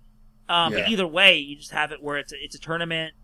Liu Kang's the main character, because like it seems kind of weird that like, well, Liu Kang's too boring and we have to change it up. It's like, well, why? You don't change it up when you cast Batman. You don't change it. It's always Bruce Wayne. It's always Peter Parker. It's always Clark Kent. Like having it not be Liu Kang almost kind of strikes a little bit as racist, because I read the original scripts for Mortal Kombat 21, and it was not Asian. I mean, Louis Tan is, like, half Chinese, but the original versions, he was basically a white guy. Like, there is, I think, a sort of racism to it. Like, we're gonna have an international cast, but we're still gonna have, like, the Asian main character guy, we're gonna push him out the side for this other dude. I mean, luckily Louis Tan makes it a little bit more palatable, but, like, you know, that wasn't the original intent, I don't think. And so it seems weird just to have a new Liu Kang, like, get different energy to it, right? Like, 95 movie is what it is, and I love that movie, but you update it. You add more blood, you know, you add, and you focus maybe a little bit more on the backstories of, like, for instance, like, Scorpion. Like, he's gonna be sort of mad. I'm not a big fan, okay, I don't hate Scorpion's Revenge. I do have issues with it. I do think they don't do the best job of merging those two stories, in terms of, like, Scorpion's story versus the tournament story kind of clash. But I feel like with a longer running time, I feel like with a more tight script, I think that could work. I think the initial setup is fine. Where it's like, oh, Scorpion's there to steal something, right, as a ninja, for a deal he made. And that's kind of interesting. And I do like the idea, some of the adaptation changes, where, like, he kills Goro, but then you can just change it where Liu Kang fights Shang Tsung. I hate that part, but, you know. Yeah, it would be whatever. It could be 1-to-1. It doesn't have to be 1-to-1. Because, like, for instance, I like the fact that Johnny Cage beats Goro and not Liu Kang. Because in the games, Liu Kang beats Goro and As a Shang kid, Tsung. that bothered me because I was like, this isn't true to lore, but in movie terms, it works perfectly. Yeah, so I think Sonya Scorpion beats doing Kano, it's fine. Johnny Cage beats Goro, Liu Kang beats Shang Tsung. Everyone gets, to beat something somebody. to do, Yeah, and so having Scorpion beat Goro doesn't really bother me. I'll change the way it happens. I'll probably change the circumstances. But my point being is, like, the basic template of, like, we focus on the through line of Scorpion is the main character because he's more interesting than Liu Kang. Mm-hmm. But Liu Kang's still the one that does everything. So basically, Liu Kang's Furiosa and Scorpion's Mad Max. It's basically how I would do it. You know, and the side character is Johnny Cage. He's the funny character. And Sonya Blade has some interesting stuff. But, like, essentially, like, Liu Kang's the one driving the plot. But we can have it where a main character can be not the boring hero character and have some shades of gray, but not be where we're whitewashing it. Where we have Johnny Cage be the main character, because then it's kind of iffy, right? Because it's like, Mortal Kombat, especially in the 90s, was kind of cool for having an Asian main character. So I wouldn't want to take that away. You know, Scorpion, Hanzo Hasashi, he's still a Japanese actor.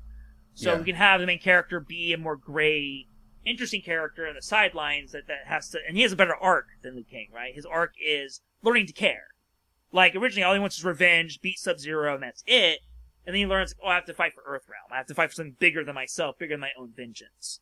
You know, which is basically Liu Kang's arc in Mortal Kombat 2095, but it makes more sense to have it to Scorpion than Liu Kang. And so have Liu Kang be the hero and learn to, like, and his whole arc would be learn to live up to his, destiny. So again, it's boring because it's basically kind of the most cliche thing you can do is basically just, we're gonna remake the tournament movie, but have it set in Outworld and have, Scorpion the main character because he's the marquee guy that Ed Boon likes.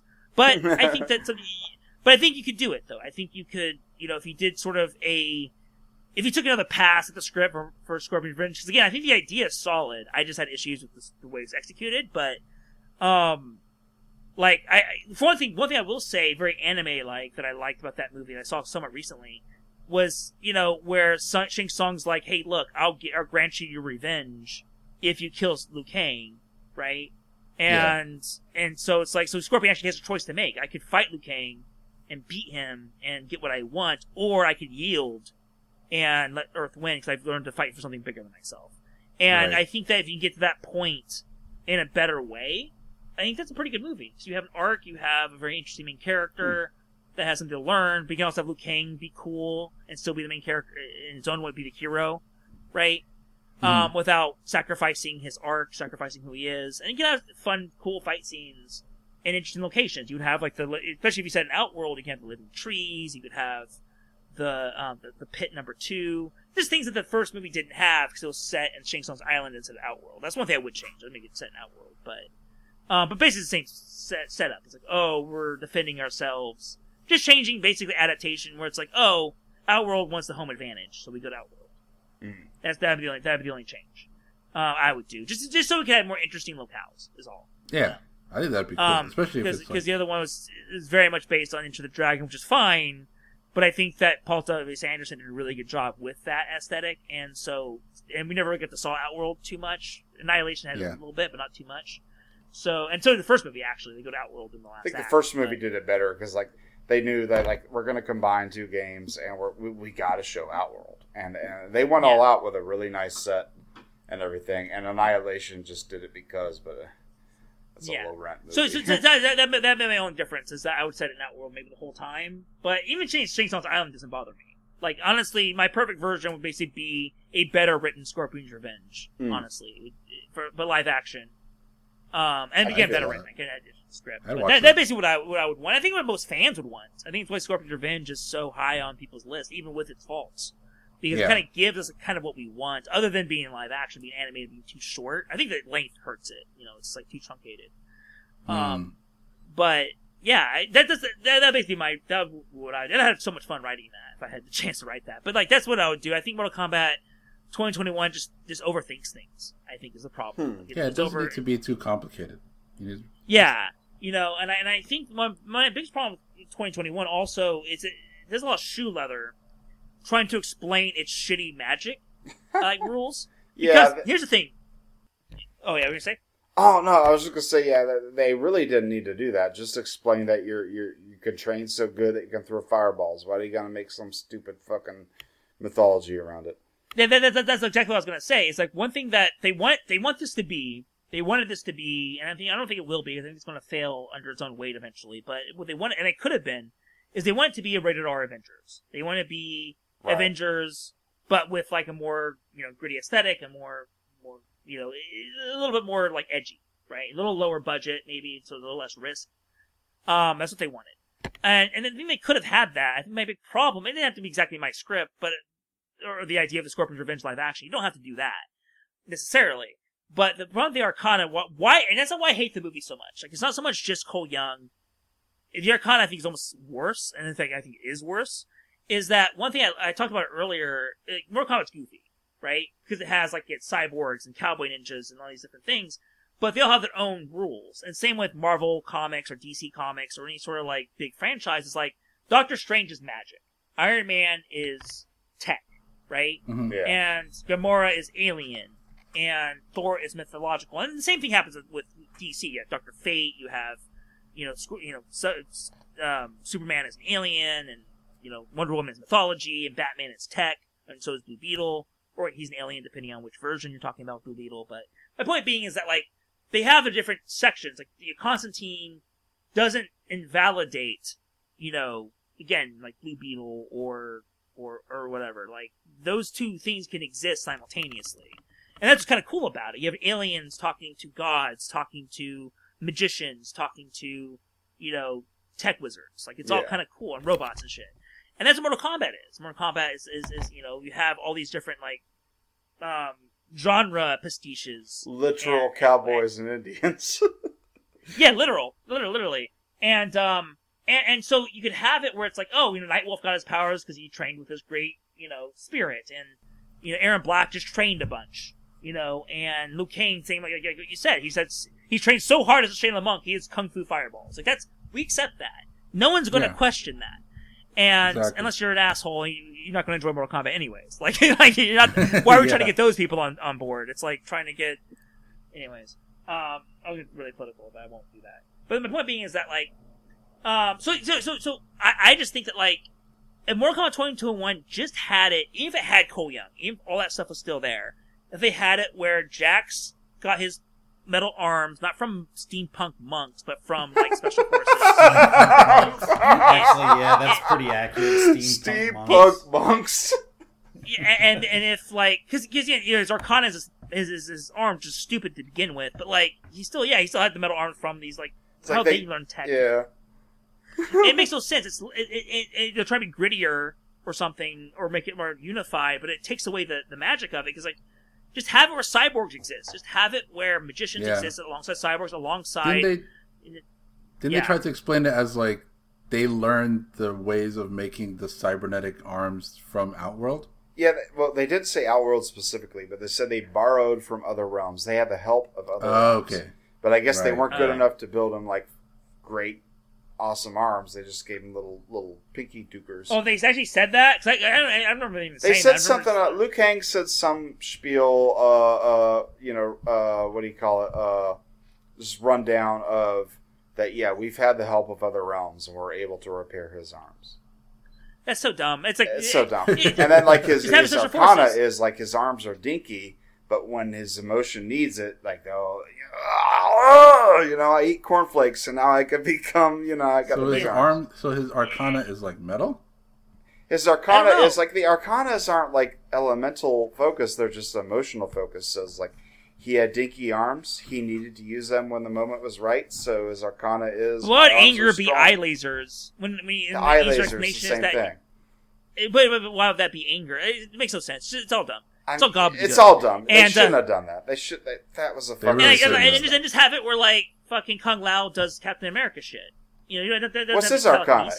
Is his arcana being able to teleport? Is it being able to throw? I think it's teleportation. What is it? But yeah, you're right. It's confusing because like it is teleportation, but is it teleportation in his hat? Is he have two arcanas? Like it makes the movie What's so dumb. I Baraka's hate this arcana movie. once they introduce him? Is it being able to make blades come out of your arms? What's But all Cole's the Arcanas arcana? can do that. Having literal plot armor? It's all stupid. They shouldn't have done it. Yeah, so that's my issue with the movie is that like if you His arcana had was if you wicked, just made the too. movie where everyone has their own lane, like this is the magic person, this is a tech person, Yeah. this is a military person. Yeah. Like And but Cabal, they have to work did together. he have an arcana, or is he just literally fast boy? What's his deal? I don't know. He's Yeah, an I don't Earth know. Realmer too, so what's his deal? You know? It makes no sense. No, it And doesn't. so if you just have it where they have their own lanes, and you can have, and it's a whole thing of coming together. It's like Earth Realm. It also takes away the human spirit aspect of it, right? Where it's like Sonya Blade and Jax can compete with Kung Fu wizards because of human spirit. Like they can combine their different skills to defeat this overwhelming threat. And that's Yeah. cool. Like they have different, like they come from different worlds, they come from different backgrounds, they come from different abilities and different like origins, but they still have a common human need to come together and defeat and work together despite their differences. And having their all arcana takes away that. And also having Cole Young be a fucking trust fund baby, where like Liu Kang had to fight like an evil, like, was he like they imply he's like a molesting like crime boss to get his arcana. Oh, right, Jax yeah, killed yeah. the guy to get his arcana. You know, like, and Cole Young just walks right in, born with it, and it's like, but he's the hero, and like, what's the deal with these Hollywood movies with eugenics and fucking, maybe this is my communist coming out of me, I guess, but like, why is everybody fucking, like, born, all these heroes are always born with the right blood, right? Yeah, Like, the J.J. birthmark. Abrams, going back to Star Wars, couldn't just have Rey be a nobody, right? That came from anywhere. She had to have special blood. Kirk can't just be a regular person. He has to have special blood that heals people now in his Star Trek movies. Like, no one is just the circumstances makes you. It's always like this eugenics, like, born, and especially with Cole Young, when everyone else explicitly in the context of the film has to earn it. Like, Sonya Blade has to kill Kano and all these things, and he's just kind of just born with it. And he's the one who's better because he's born with it. And it's such a gross. I mean, like Liu Kang, even though he's the chosen one, had to train like 20, his whole life in a Shaolin, Well, at least he had to monastery. work for it. He had to train and go through some Yeah. hardship. Exactly. And Cole Young, I guess he's the MMA, but that's not the same thing, right? And so it's like, yeah, I think 2021 that itself ruined it more than the inclusion of Cole Young, the POV character, was the way the world worked. And so that would be the one thing that I wish they can either retcon the sequel or what I would have liked to have seen in the. I mean, Annihilation does Jax better, right? Wow, I have to consider that. Really? Do they? Yeah, I mean, he came in, and I mean, I'm talking in terms of his origin, right? He had, he was anesthetic. He was getting his pre-established. He was like, I went back to my place, and I got my arms. Yeah, and he can make the excuse that he was under anesthetic as Outworld like claimed everything, so that's why Sonya knew where he was, right? I mean, yeah, she she already had knew to- where it was. Like, she figured he went back to the base or something. I don't know. It kind of borrows from the games and forgets what the movie established. But yeah, But yeah, so anyways, yeah. So that would be my perfect one. It'd be basically a live action. To reiterate, just basically a live action Scorpion's Revenge with a better script. Okay. Yeah. Yeah. That's where we're going back to is like what our original ideas would be, right? Yeah. But anyways, yeah. So this is fun. I think I think it's been 3 hours. Yeah, this is our longest episode ever. And sorry, if you have to edit stuff out, that's fine. We'll edit my bathroom break out. Yeah. But I figured this. If you want to edit my pitch good. a little bit too, you can. We have 4 people putting forth their creative ideas, and I don't even know if we went through the round table of what our original ideas for a completely uninhibited Mortal Kombat movie would be. Did we? Well, we did. We did that. We went mine. We went Damien's. Did we do everybody's? Yeah. Yeah. Yeah, I think so. We did. I was last one. I knew mine would be long, so I wanted to be the last one. Thank you so much for joining us, man. Oh yeah, thanks for having me. This is no, thank you. This is really fun. Like I said, it's good to have people who are into Mortal Kombat that know what I'm talking about. But again, like I said earlier, the Peppa Sylvia thing or the fucking red lines of like Cole Young means this. It's like it's good to have like people that understand the lore and have love for it to be able to talk about it for sure. Exactly.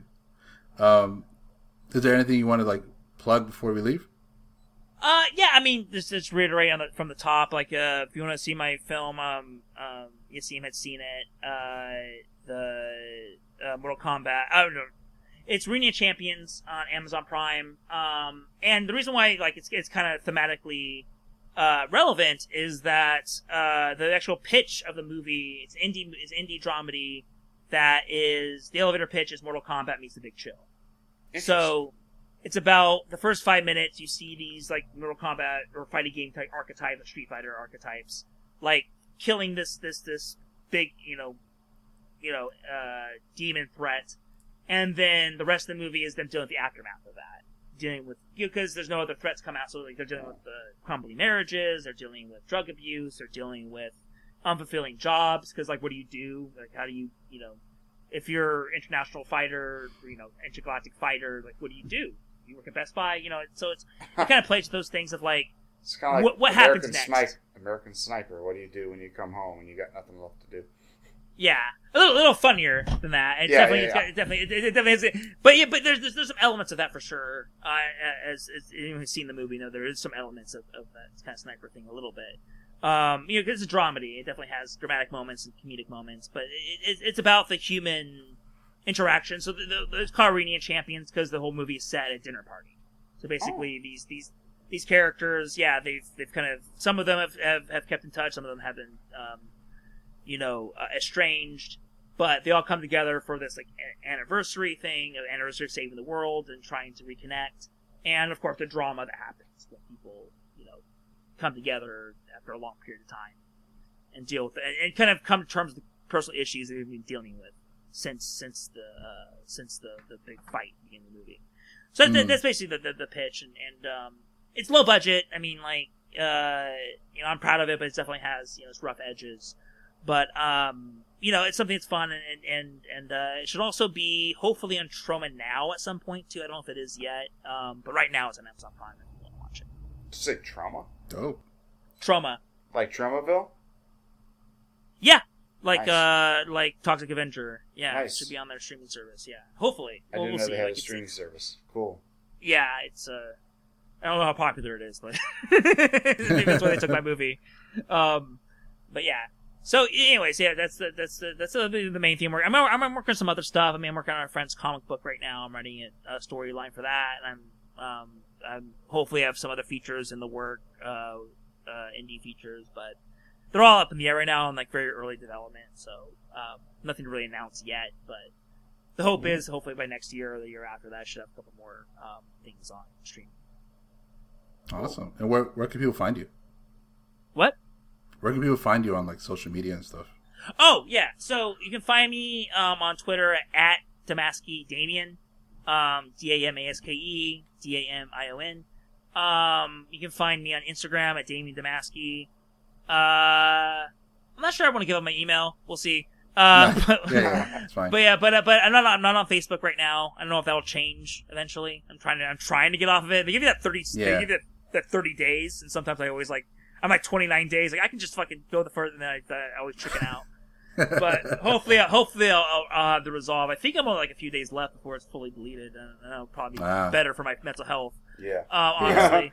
But I'm on Instagram. Mainly just have like pictures of my projects I've worked on or some like shit posts. But and same with Twitter, mostly retweets. But if you want to follow me, I'm on those are my 2 social media things right now. Awesome. Yeah. Yeah. Well, thank you very much for joining us once again. This is a lot of fun. And sorry. Also YouTube, Danny Damasky YouTube. That's. Oh right, yeah. If you can subscribe me on YouTube, actually something I actually do stuff on there. Can't forget. Mostly shit posts right now, but I do stuff on there. Sorry. Awesome. Hey, no, it's cool, man. Thanks. And also, Josh, you want to take us out? Well, no, I won't take us out, Josh, because we have a tradition. Damien, if you don't know, is pretty much at the end of every episode, the outro falls upon me, and I come up with bullshit, tell a story, or say a quote, and take us out. But typically, when we have a guest on there, we force them to do it. So I'm gonna throw this in your lap, sir. Take us out. Take us an outro. Whatever you want to do. Your soul is mine. That works. Mortal